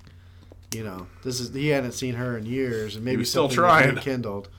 All right, so but you got the big battle on Death Star. Any comments on that? I mean, I thought that was the lightsaber battle was awesome. Finn comes to try to help out or whatever. She uses the Force to push him back. Yeah, I thought it was cool that you kind of see her a couple times looking back still to make sure that Finn was okay. Janice there with Finn because they did have another skiff to get there, and Jana's basically telling me, you can't go, just really kind of let them do their thing. I didn't think the lightsaber battle there was really that great. I thought it was kind of... I thought it was good. It was good. It was the best we've seen. But if you take them... It was one of the best. It was better than the Throne Room Last Jedi one? Yes. Oh, man. From an action standpoint, I think I would disagree. I almost like the Kylo, even though it was drastically shorter, the Kylo with the Knights of Ren thing at the end, I thought was pretty good. It was good. I enjoyed it. Again, nothing compares to the Darth Maul, Obi-Wan, Qui-Gon I Episode 1. The Last Jedi Throne Room thing, the reason why that was good was because it was, to me, it was just so unexpected. And so it kind of had that going for it, where it was just like you didn't see it coming. Yeah, I just didn't think, I thought it was kind of slow pacing. Yeah. And what took it to the next level somewhat for me was just seeing them do the jumps and different things like that. Death Star. Yeah. But, during this time, though, or I guess right before that, Kylo had destroyed the Wayfinder. Oh, yeah, that's right. He destroyed it back in the throne room. Yeah, and says, hey, let's you and I go get rid of Palpatine, and we'll become, the rulers. At so what so point? forth. That's a Force connection that they have. I think back on earlier in the movie where Rey tells Kylo, "You're serving another master." Yeah. But all right, so this is where things kind of get a little weird, and this is where we see Leia's dying. Yep. Right. Yeah. She knows she's dying, and I don't know. Maz says something that Leia's on a path now. She knows what she needs to do to save her son, or something like that. Maybe so she calls to Kylo through the Force, right, distracting him. That's what it appeared like. Rey. But I don't think the intention was, and you kind of insinuated that, like the intention was to distract him. I don't think it was. I think it was. I mean, the vibe I got when I was watching it was to say, "Hey, I'm dying," as a last ditch effort to try to get him to stop what he was doing. Not so much like fighting Rey there in that moment, but just the overall was the vibe I got. Yeah. Because what Mother would say, I'm going to reach out to him so that he can. Well, but she says in The Last Jedi that there's no good left in him or something like that. I don't remember. But We see. I think it's when Luke and Leia are having their little moment on the Salt Planet. That she says something like, he's gone. I know my son is gone, but then Luke says no one's ever really truly gone. So, but yeah, I like your thought process a little bit more than mine, because then that would make Leia's death in a way much more shallow, is the fact that she. I thought it was her reaching out to try to, one last time, because obviously she seems to have a big bond with him, as we've seen through the movies. But that does distract him, and Rey impales him. Mm-hmm. But then they both sense, obviously he's already sensed at that point that Leia's dead. Right. And then now she senses it. He turns, he drops his lightsaber. Right. She I think, grabs his lightsaber, I believe, as it's falling. Yeah, and that's when she's like, Leia. Like, she gets it. And then... And something clicks in her at that moment where she says, basically... Right after that, she goes to Ahch-To. So I think something in her at that moment is kind of like... Well, you're missing a part that's going to happen after that. Because she heals Kylo after that. No, I'm not... that's where I'm leading up to. I think she kind of feels, I almost killed Chewie in a fit of rage. Oh. I just killed Kylo. Is that a Jedi thing? I don't know. To her, maybe, I don't know, but I just did this. Leia's gone, and then I think that kind of drives her to like, I'm gonna heal him, and then I'm going to leave. Yeah, I mean, I think she's seeing these, this rage thing. Yeah, it's now she's seen it twice. For her. She's already had seen the visions of her sitting on the throne, right. She's just coming and she tells Finn before this. It was me with Kylo, kind of ruling the Emperor, me and Kylo together. I saw Kylo on it, and I was with him on the throne. So, yeah, at that point, she decides, I'm going to do more harm than good if I stay in this thing. So she heals him, and that's where you get the Han Solo Kylo moment. Right. Which was good. To me, it was more of like his conscience talking to himself with, through his dad. But it was the same. It was a repeat of Force Awakens when he was killed. It was like almost he touches the same, his face. Almost the same conversation. Yeah. And, I don't know if I have the strength to do what I need to do. Right. Yeah. And he says he says you do. He throws the lightsaber away this time, which is what he should have done the first time, instead of killing him. And then, they have a little bit of a conversation about Leia, about her being gone, and it's not Leia doing this, right? This is just him. Like he makes that clear. Like, this is your own memory, right? But he goes to more or less tell his dad that he loves him, and Han says, "I know." Well, he says, "Great call." I mean, and Adam Driver. Out of the park, just knocked it out of the park from a performance standpoint, in this whole sequel trilogy, and really this part, all he says was after he throws his lightsaber, he turns around and just says, "Dad." Yeah, and that's good. That's where Han says his. And so at that moment, he's Ben. Like, he's back to being Ben Solo. He's no longer in tune with the dark side, or following the dark side, I should probably say, and he's got a clear mind. Yeah, right? So he has his redemption story, or his redemption story is beginning, because you get a lot more. And then so we got then Rey at Ahch-To destroyed her ship. Yeah, to Kylo's ship. She takes Kylo's TIE fighter. Takes Kylo's. Flies to Ahch-To. Yeah, I thought it was. She's throwing this thing is fully engulfed in flame, and she's like throwing these little twigs on it. Like, what's that gonna do? But then we get the moment where she's looking at her lightsaber. She chucks it. Jeez. And then Luke sticks his hand out of the fire. You see, and he grabs it. And, says that's no way for a Jedi to just an weapon. open hand slap in the face now, to Ryan Johnson. Now Ryan or JJ says it wasn't. How was it not? He says so. Here's the argument that's being made, and he has. I don't know if he said this. Here's what fans are saying: that the Last Jedi disciples. Here's what they're saying. Okay. Is that you have to remember that Luke, he had this story arc in Last Jedi, and he realized he was wrong. And so now he's not letting Rey repeat the same things. He's learned from his mistakes. And it's like, okay, but let's be real. I don't care what J.J. Abrams says or these Last Jedi disciples say. Like, it was pretty blatant. Yeah, the way he shot that, it was pretty blatant. Like, this is to satisfy the people that did not like that. Right. I don't care what anybody says. Yeah, now I can see, the Last Jedi protectors, I guess, if you will, them coming out Disciples. and saying that because cult, the Last Jedi cult. Okay. Sorry. So because but to their credit, these Last Jedi disciples, if you will, There we go. Luke did have an arc in that movie to where when he ended, I'm not going to say that. I'm not going to say it yet. I'm going to save the SPARK thing. Yeah. He told Rey, it's time for the Jedi to end. But by the end of the movie, he's telling Kylo, everything you just said about that is wrong. I will not be the last Jedi, and so forth. So you did see him kind of change somewhat at the end of the Last Jedi. So, right. You just need to have more of an open mind than what you currently have. No, it'll never happen. All right. So anyway, and then he sits down and tells her, hey, everything Rian Johnson did was completely wrong. Yeah, but, oh, man. Well, he says, she says, well, I'm doing what you did, right. And he's like, I was wrong. And they have, a little bit of a discussion. That's where are we going to talk about it now? The spark? Yeah. That's where fine. it completely, in a way, because that was my whole thing with The Last Jedi. I've talked about this with you numerous times and a handful of times on this podcast. You can go back and reference them.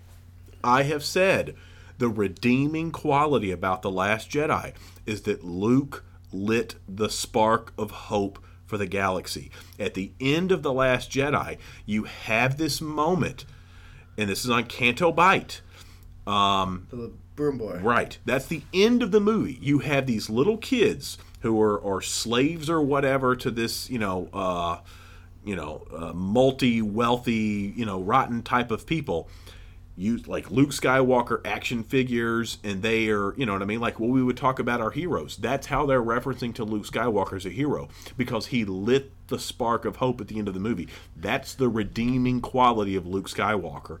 And I do take issue with the fact that this movie references it not even an iota. Yeah, so not at all. So let's talk about this, and this kind of became a debate within our little group, but the and I gotta say, I feel like we're kind of standing on this island alone. I've seen it twice now, and I still view it this way. Nobody's really talking about it, and that's fine. It doesn't mean we're right. It doesn't mean we're wrong. That nobody's talking about it. But you leave Last Jedi with the impression that, yeah, Luke sparked this, ignited the spark of the rebellion and yada yada, and then we get into this time and. Keep in mind, Luke lit the spark after Leia sent out her signal, and no one came. Right. No one came. And then Luke shows up, yes, in his force projection, and does what he does, and it clearly worked, at least at the end of Last Jedi, that he lit the spark of hope. So this is where we agree with a couple people on our text thread. In my opinion, he would have he probably ignited the spark within the people that were already in the Resistance. You know what I mean? Like, apparently the little that and Broom Boy. And then some say, well, no, because he lit a spark because look how many more people were in the jungle with them at the start of Rise of Skywalker. Well, like Snap and all them, they were already part of the. They were, if you read Rise of the Resistance, they were off doing other missions. Right. Snap was looking for a planet Jedi that they could hide out on. Yeah. So I don't think somebody can make the argument like, well, no, their group grew because look at how many were in the jungle. See new characters in the rebellion / resistance. And so here's where it came from is because, as we haven't gotten to that point, we really need to kind of rush this along. But when we get the big space battle, there's just desperation comes and Poe makes statements that, I guess nobody's coming or alone and so on and so forth. And then all of a sudden, bang, like the whole galaxy's there, right? Quote unquote, whatever you want to say. And what does Finn say at that moment? Why are you going to make me say it? Just say it. He says, "Lando, you did it." Right. You know what I mean? So nobody's like, there's no expressed statement of Luke lit the spark, and don't worry, people believe in the Force and in Luke, and don't forget what he did and his sacrifice. I mean, think of the speech Poe gave on the jungle as they're all gearing up to go fight. And, if we lead, they will follow us. Yeah, right. It's not they're having to kind of reignite a spark to go do this. Right. There is no spark that was lit from Luke. Now, you could say maybe his legend grew and all this other stuff, and that's fine, but there's like zero mention of that unless I missed it. Yeah, if you have to... If we want to say that Luke lit the spark and that's evident in Rise of Skywalker, you solely have to put it there yourself. Because I don't think it's there in the movie. I think it's you having to, in your mind, force it in a way to say that, well, yeah, all these people were just already on the edge of their seats. They're just waiting. Luke lit the spark, and all Lando and Chewie had to do was shine a flashlight on where the action was happening. They're just waiting. They didn't know where it was. They didn't know. And as soon as they got the coordinates, yada yada. Like, come on. Right. I'm not buying it. So again, that just makes me. And again, it's whatever. It is what it is. This sequel, but if you look at this thing as a sequel now, a sequel trilogy, the 3-part saga, Luke Skywalker was just not treated the way that I would have liked to seen him treated, and I think there's probably a few million people out there that would agree with me on that. And I don't think that this movie did a very good job. You saw him, lift the X-wing as as a Force ghost, which I had no problem with the fact that he did it as a Force ghost. I was glad to see him do that. You saw him kind of retcon his decisions that he made in The Last Jedi. But then it also retcons his redemption in The Last Jedi is what it does. See, I wouldn't say that. I mean, that's where I disagree. I mean, it is what it is. Like, it happened, and it served a purpose to let them escape, right? But, sure. But did it light this spark that the way they portrayed it? I don't think they really followed that up that's very where well I have in the issue next with film. it, is because, again... That's how you kind of justify his that's death. how I justified him dying in The Last Jedi. Yeah. That's how I justified him... as a character in this sequel trilogy is Luke Skywalker. There's little kids playing with Luke Skywalker action figures on Canto Bight, and these kids are fired up about Luke Skywalker. And then in this movie, there's just none of it whatsoever. Yeah. Well, and it's interesting because did he at least he at least talked Rey into leaving Ahch-To, and continue and going to face Palpatine. It's true. Yeah. It's interesting because I read somewhere that the Broom Boy scene at the end of Last Jedi is Kathleen Kennedy's favorite scene in like all of Star Wars, which is obviously not surprising. That's Ryan is their boy. Yeah. But it's just funny that scene is essentially, from what I gather, from what I've seen, and maybe I've missed it. Okay, maybe I'm not picking up on something. All right, but from watching The Rise of Skywalker, it seems like that Broom Boy scene is just irrelevant. Yeah, it is irrelevant. All right, so let's just try to move along here because there's still a lot to cover, and we're pushing pretty long here in this episode. By now the Palpatine's already had a Star Destroyer destroy Kijimi, right, as a show of force. Yeah. They're going to. But Ahch-To, Rey's on Ahch-To. She gets Leia's lightsaber. Oh, and we get the cool scene of Leia training with Luke, and she says something to the fact of, I have a vision that I'm going to have to give this to somebody else, yada yada. So she stops her training, and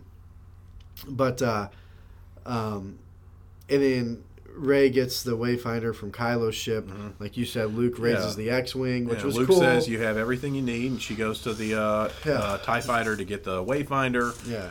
Luke raises the X-wing, which I really, really love that part because it, just so much back to Dagobah system music.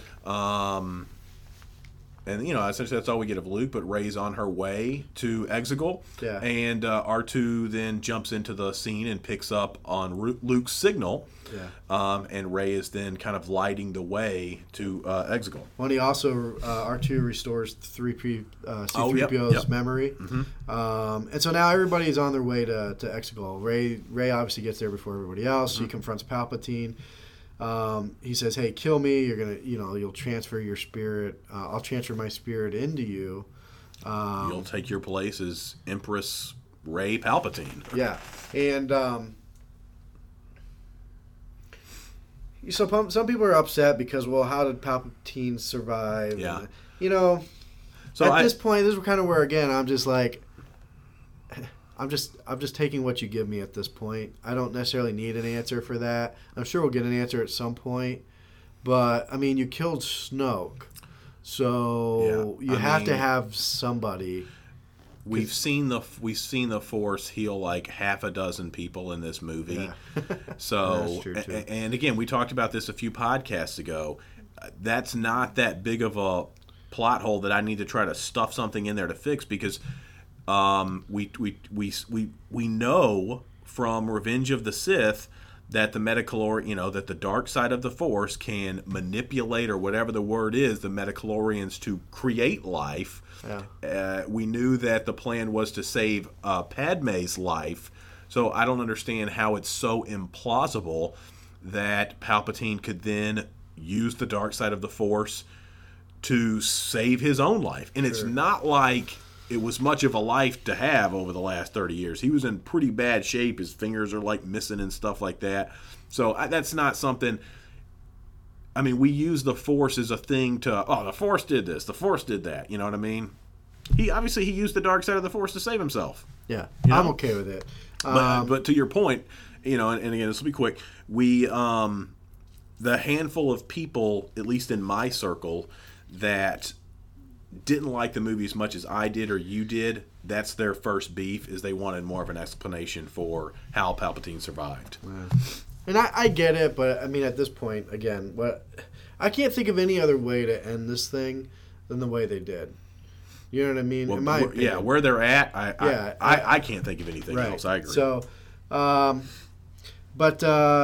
she confronts Palpatine. She's she says to he wants her to kill him, and he'll put his spirit into her. Right. And then what's interesting is I'm reading this a plot thing here just to kind of stay on track, and as I read it, just to kind of back to the spark thing, it says Lando brings reinforcements from across the galaxy to join the battle. Right. So anyways, there's that for the whole spark deal. Yeah, but, we'll talk about it later. But then Ben gets there, and he's not wearing his gear anymore. He's just like in black shirt, and like his underwears. It's probably what he was wearing underneath the his skivvies, outfit. if you will. Yep. His long johns, his evil long johns. But he meets up with the Knights of Ren, and battles them. He's using the Force on them. Yeah, he pushes a couple of them. Yeah. And that's the only thing he could do, really, essentially. Yeah. And it didn't last for long because they started getting the better of him pretty quickly. Yeah. But then it looks like Kylo and Rey have their connection at that much needed moment. She can feel that he's there. She can feel that he's there, and you can see they kind of nod to each other more or less. And so at the moment where Rey's supposed to strike down Palpatine, she puts behind her back. That was a cool scene. I thought so too. I like that. And then all of a sudden he shows up with the lightsaber in front of the Knights of Ren, and they're kind of like, "What?" Yeah. And he makes a gesture that was like so Han Solo to me, like almost Indiana Jones vibe. Like remember when the guy in I can't remember which Indiana Jones one, but he comes out with like this big sword or something like that. That's Raiders of the Lost Ark. And Han Solo Indy just takes his gun and shoots him, and he kind of makes a gesture. It reminded me of something like that. Yeah, he does kind of like he almost like curtsies a little bit. Yeah. It was good. It was a good touch. And he made quick work. Yeah, he did. Of those guys. Yeah, and I mean, again, not to just glaze over that because I really enjoyed that little. It was short, but I really enjoyed the choreography, the action in that brief moment with him taking down the Knights of Ren. Yep. So they both join up together, and that's where Palpatine recognizes them as a Force dyad. Dyad. And so he drains them of their power to rejuvenate himself. Now that was cool because it almost seemed like he was unaware of what he would get. He did like a quick absorption. Yeah. And it, like his fingers started growing back. Yeah. He's like, hey, never mind. I don't need you no more, Rey. Yeah. You know what I mean? Right. Because it like starts rejuvenating him. Yeah, he can be back to where he was. Right. It'll be him running the show instead of... And almost put him back to prequel stage is what it looked like.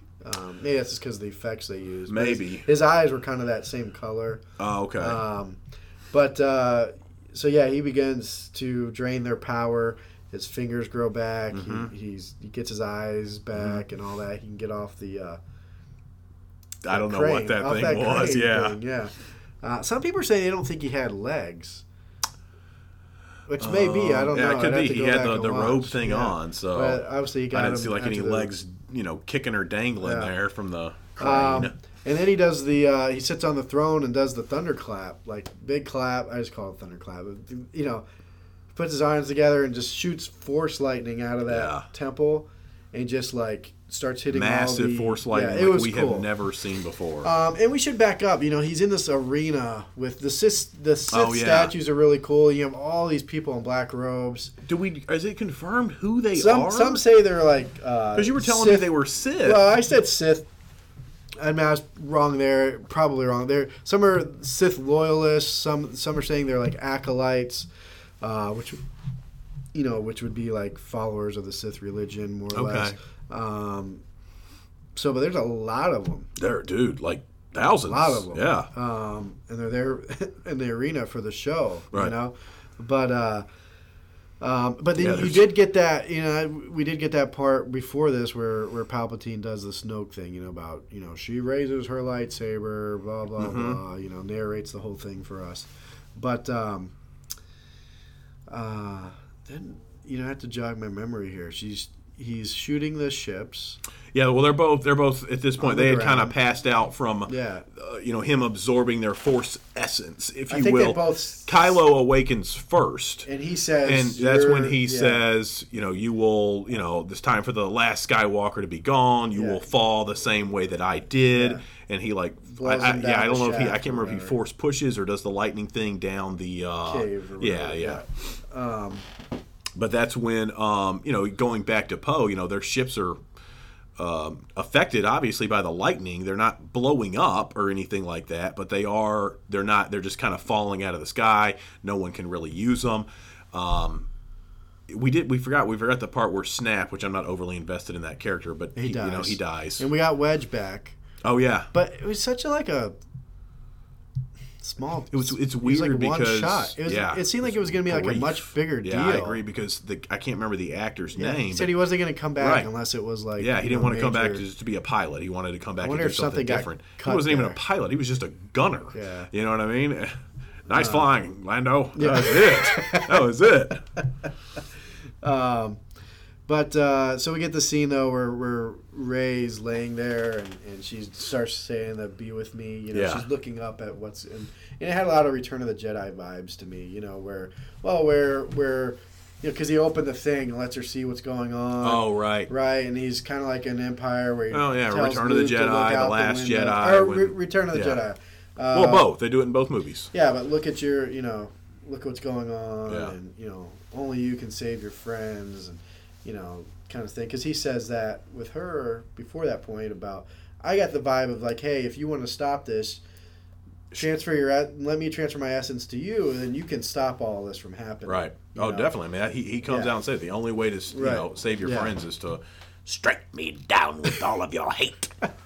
But so that's where we get her saying "be with me," and then we start to hear all the voices. Which you want to read through your little list? I will read through it. I did all this work, so by all this work saved. So you have Anakin, and Anakin in the form of Hayden Christensen. Yes. Luminary Unduli. She's in Clone Wars. Ahsoka. Yep. She's in there. Which Dave Filoni says don't take that as her being dead. Just throwing it out. Okay, I did see something about and back to my spoiler from the last podcast. That's what it was. Is someone asked JJ the question? They made the statement. My favorite character in the Star Wars saga is Ahsoka, and JJ's reply was, "Well, make sure you pay attention to this movie." That's what it was. And that's what it was. Is you hear Ahsoka in there. There's some that if I'm not going to describe them, but if I just continue. Ayala Secura. Again, Clone Wars, she's a Jedi. Mace Windu. Yeah. I picked up on that one. Picked up on Obi-Wan. He's in there. Sure. Yoda's in there. More Jedi that are in Clone Wars. Adi Gallia. Yeah, we could skip those unless they're big names. Okay. Kanan Jarrus. Yeah, that was cool. Yep. Qui-Gon. That was the one that did it for me. I love Qui-Gon. Liam Neeson was very recognizable. I feel like you heard him a couple times. I got excited for Qui-Gon there. But that's the list. So you get to hear all them, and so she gets up. A lot of people are pooing on the kind of no-name characters, but I mean, you got all the main guys. They got to throw in. I don't know who you're missing.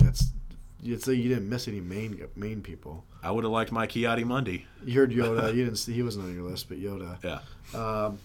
But she gets up, and he begins to lightning attack her, and she has her lightsaber to resist it, and then he makes the statement like, "There's 1,000 generation of Sith within me," and that's when she pulls out Leia's lightsaber, and basically says the same thing. There's 1,000 Jedi within me, and she does the cross lightsaber thing there. Now I take that as like they're not literally living in them. I more take it as like they're in tune with them, right? She's in tune. She has, in my mind, she has access to them, and she carries on their traditions. I didn't take it initially as anything more than like a morale booster. You know what I mean? And that sounds. Like she represents all those that have come before her, and and she can communicate with them as well. I mean, that's something as well. But it's not like she's not like walking around with 1,000 Jedi ghosts within her. I mean, some people I feel like are taking it that way. I didn't. I literally took it as kind of it was a morale booster for me sitting in the theater, and I think it was kind of the same thing for Rey when she was really kind of at rock bottom. Yeah. She was saying, "Be with me, be with me." Yeah. Well, here we are, and you hear all these different voices saying, "Yes, here we are," and that gave her the wherewithal to rise up. Yeah, the thing that I didn't like about that was crossing the lightsabers. I don't know what that's supposed to do, but apparently it was the most powerful thing ever. Well, I had a callback to Revenge of the Sith when he's lightning shooting Mace, and Mace is deflecting it with the one lightsaber, and had Anakin not interfered, you wonder if he would have defeated him or not. Well, I think I think Mace pretty well did defeat him. Palpatine was laying there until Anakin more or less kind of distracted, and then Palpatine kind of doubled up on it. It seemed like, both hands. Is that what you mean when you say doubled up? Yeah, maybe did he use? Is that what happened? He switched to two hands. I think so. Remember. I'm picturing in my head. But I had callbacks to that, right? Because that's the only time I can think of when we saw somebody deflecting lightning with a saber. Oh no! Attack of the Clones. Yoda does the same thing initially Obi-Wan does. Obi-Wan does with Count Dooku. Yeah. But so she does the two. She crosses them. I just don't. I just want to know the Force. What else? That's what you say when you don't know. I get what you're saying. Yeah, I mean, how does what two does that lightsabers stop? Because essentially, that was like the difference maker. You got the morale boost from the Jedi, and then she crossed the lightsabers, and that was a. Do you think it would have been better if she used the Force somehow instead, like Yoda did, and kind of caught it? Right, instead of just crossing the lightsabers, something a little bit different there would have made me buy into it a little bit more. This is a pretty powerful guy. Sure. We just crossed two lightsabers together, and that's what I'd like to know. I think it was more than that. I think it was more than that. I think it was combined with the Force within her, and 1,000 generations of it. Yeah. But look, in doing so, she dies. She does. She dies. And he dies. Yep. He doesn't just die. He melts away like going back to Indiana Jones Raiders of the Lost when they open up the Ark of the Covenant. That's what happened to him. He just melted away. Yeah, so he's done. Yep. He ain't coming back. But she dies, and Ben comes up out of his hole, comes running to her, picks her up and everything, and she has a good death. Like, she looks dead. Like, she does. Man, she looks lifeless. Yeah. It was, this part in the movie, I started to get a little bit uncaptivated, would be a word, I guess, to use, because I felt like we knew it was going to happen. And even when he was attempting, because it took him a little bit of a while, I was kind of hoping, like, I didn't want Rey to die there, but I also didn't want to see somebody else get healed. Because you made the comment like right after we walked out of the theater the first time we watched it together was like it seemed like everybody died and came back to life at least once. Yeah, and it's kind of true because we Chewbacca. I mean, I didn't die and come back to life, but we thought he did. Right. And then it already happened to Kylo, and then Kylo got thrown down the shaft. It was overused a little bit. It was overused a bit. Again, by no means ruined the movie for me, but I would have. But then we wouldn't have got the ending. No, but so we have, Ben's holding Rey, and of course he heals her, brings her back to life. So did he heal her? He brought her back to life. She was dead. Yeah, no, you're right. That's what I mean. So just somehow he's learned how to bring people back to life. But so that's my question. Did he do the same thing to her? Well, no, because she was dead. I think he did more so. Yeah, she wasn't. When she healed him, he was just injured. Right. So he used the Force. But see, the way that I read something somewhere, I can't remember. So he did what Anakin couldn't do. If you think about it, Anakin had wanted that ability to bring people back to life to save Padme, and he was able to do it. Do you think any of it has anything to do with the fact that they're a Force dyad? I think so. That's why the two of them. Yeah. I would say that. Did he bring her back to life, or did he almost like transfer his life to her? I think both. Okay. I think you know what I mean. I think he transferred his Force essence. We got to think of a different word. His life force to her, and ultimately, I think did the fall from the shaft. He was already injured, so to me, it was probably a combination. Maybe he was going to die anyway, but whatever he had left, he brought her back, and we'd have to read up on that to see how they answer that. But it is interesting that he was able to do that.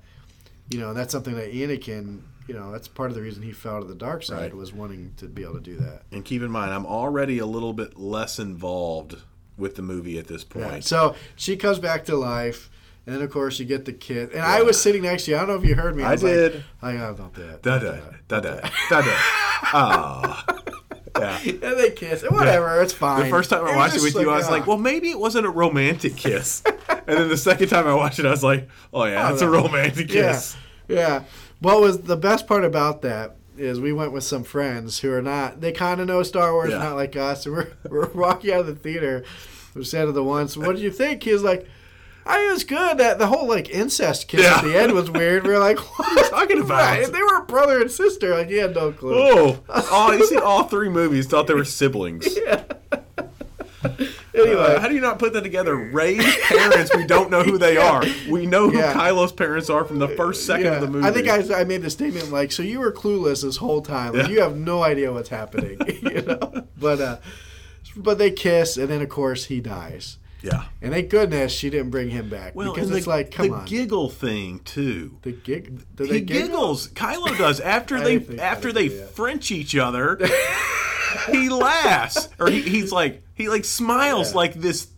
I just kissed a girl for the first time, 13-year-old boy in grade school thing. I probably believe it probably That's how he smiles. And he doesn't just he keels over dead and then disappears. He's dead. And again, I'm already kind of emotionally uninvolved at this point.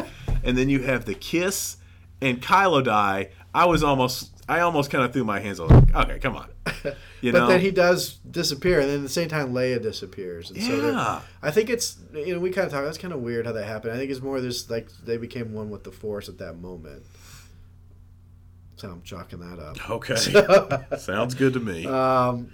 But let's protect our franchise. Yeah, but before we wrap this up to the very ending, Finn gets his deal where he kind of saves the day again with knocking out that tower. Yeah. Tells Rose, "Don't save me this time."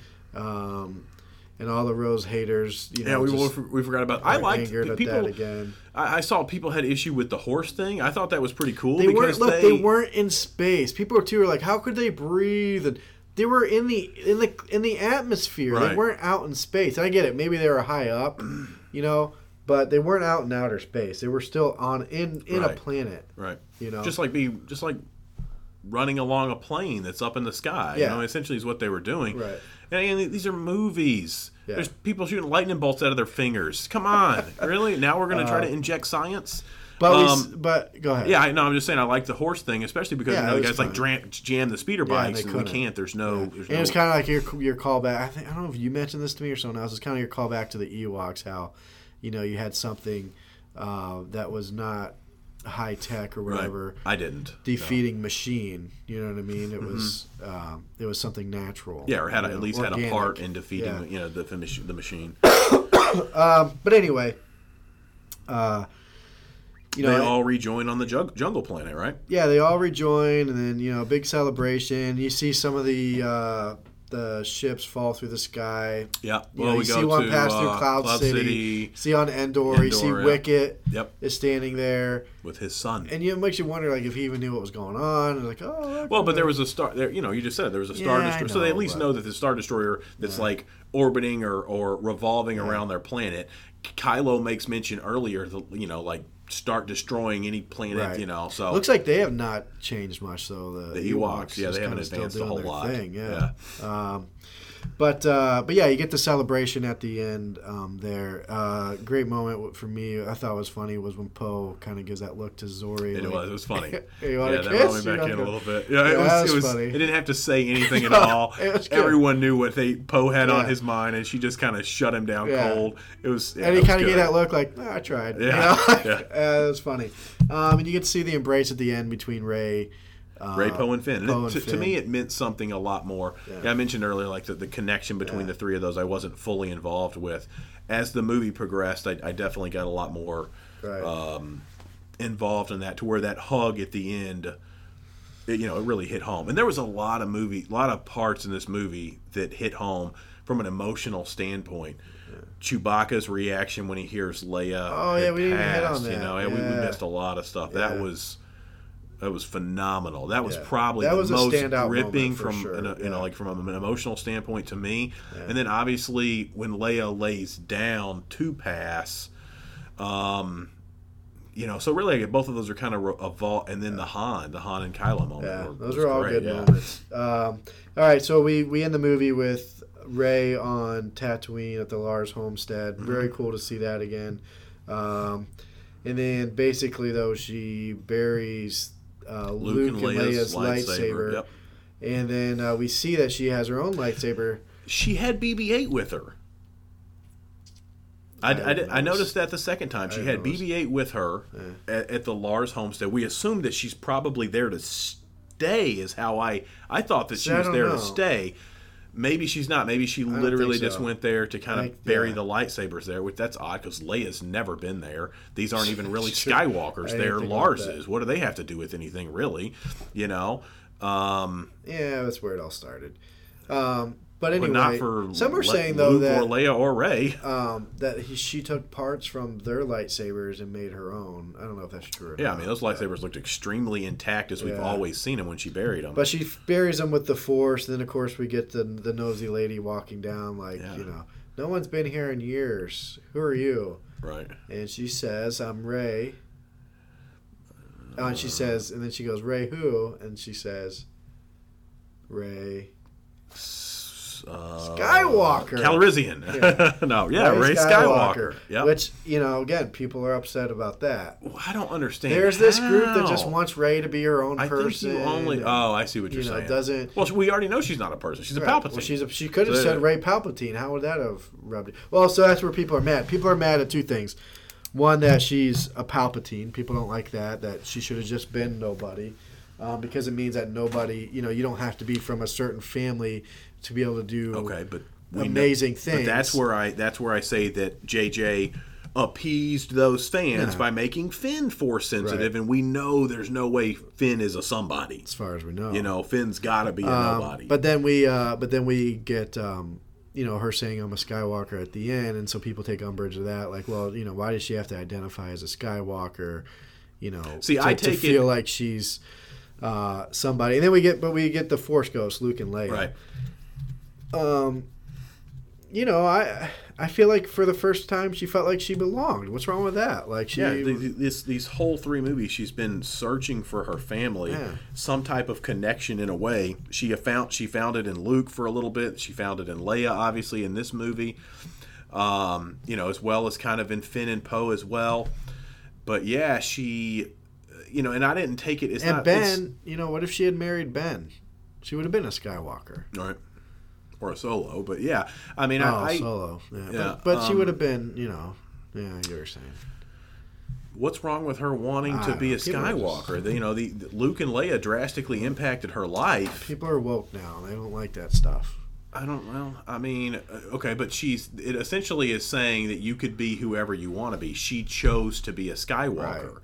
It was she didn't do it through birth. She chose to abandon kind of the negative heritage that it truly is what she was, and she chose to be a Skywalker. So you don't have to be blood to be part of something special. You know what I mean? Yeah. And then again, Finn got his. Finn is he's a nobody, and he's Force sensitive. So, all right. So we're gonna wrap this thing up. There's a lot more that we could say about this, and we will in the coming weeks. There's some things we'll touch on that we probably didn't get to touch on. Yeah, here. I have, and I wrote these down the day after I saw the movie. I have 15. I would say questions / statements. Yeah. We knocked a couple of them out here, but we will. Yeah, no, we're definitely going to go through. Really keep analyzing this movie. I might even try to see it another time. But I think I'm done. I think I'll wait for Blu-ray. But there's a lot to talk about, and as time goes by, there'll be more things uncovered about the story and so on and so forth. So stay with us. We also got to review Mandalorian 7 and 8 still. A lot to talk about there. So there's still plenty of Star Wars to talk about. This ran long, obviously. So if you made it this far, I really do appreciate that. Yeah. Be sure to check out our Facebook page, Star Wars Rant Podcast on Facebook. Hopefully you're able to hear this episode. Having some issues with iTunes. I probably should have said that at the beginning, but at some point, someone somewhere will listen to this. Yeah. And I appreciate it if you made it this far. Be sure to check back. We'll have another episode next week. See ya.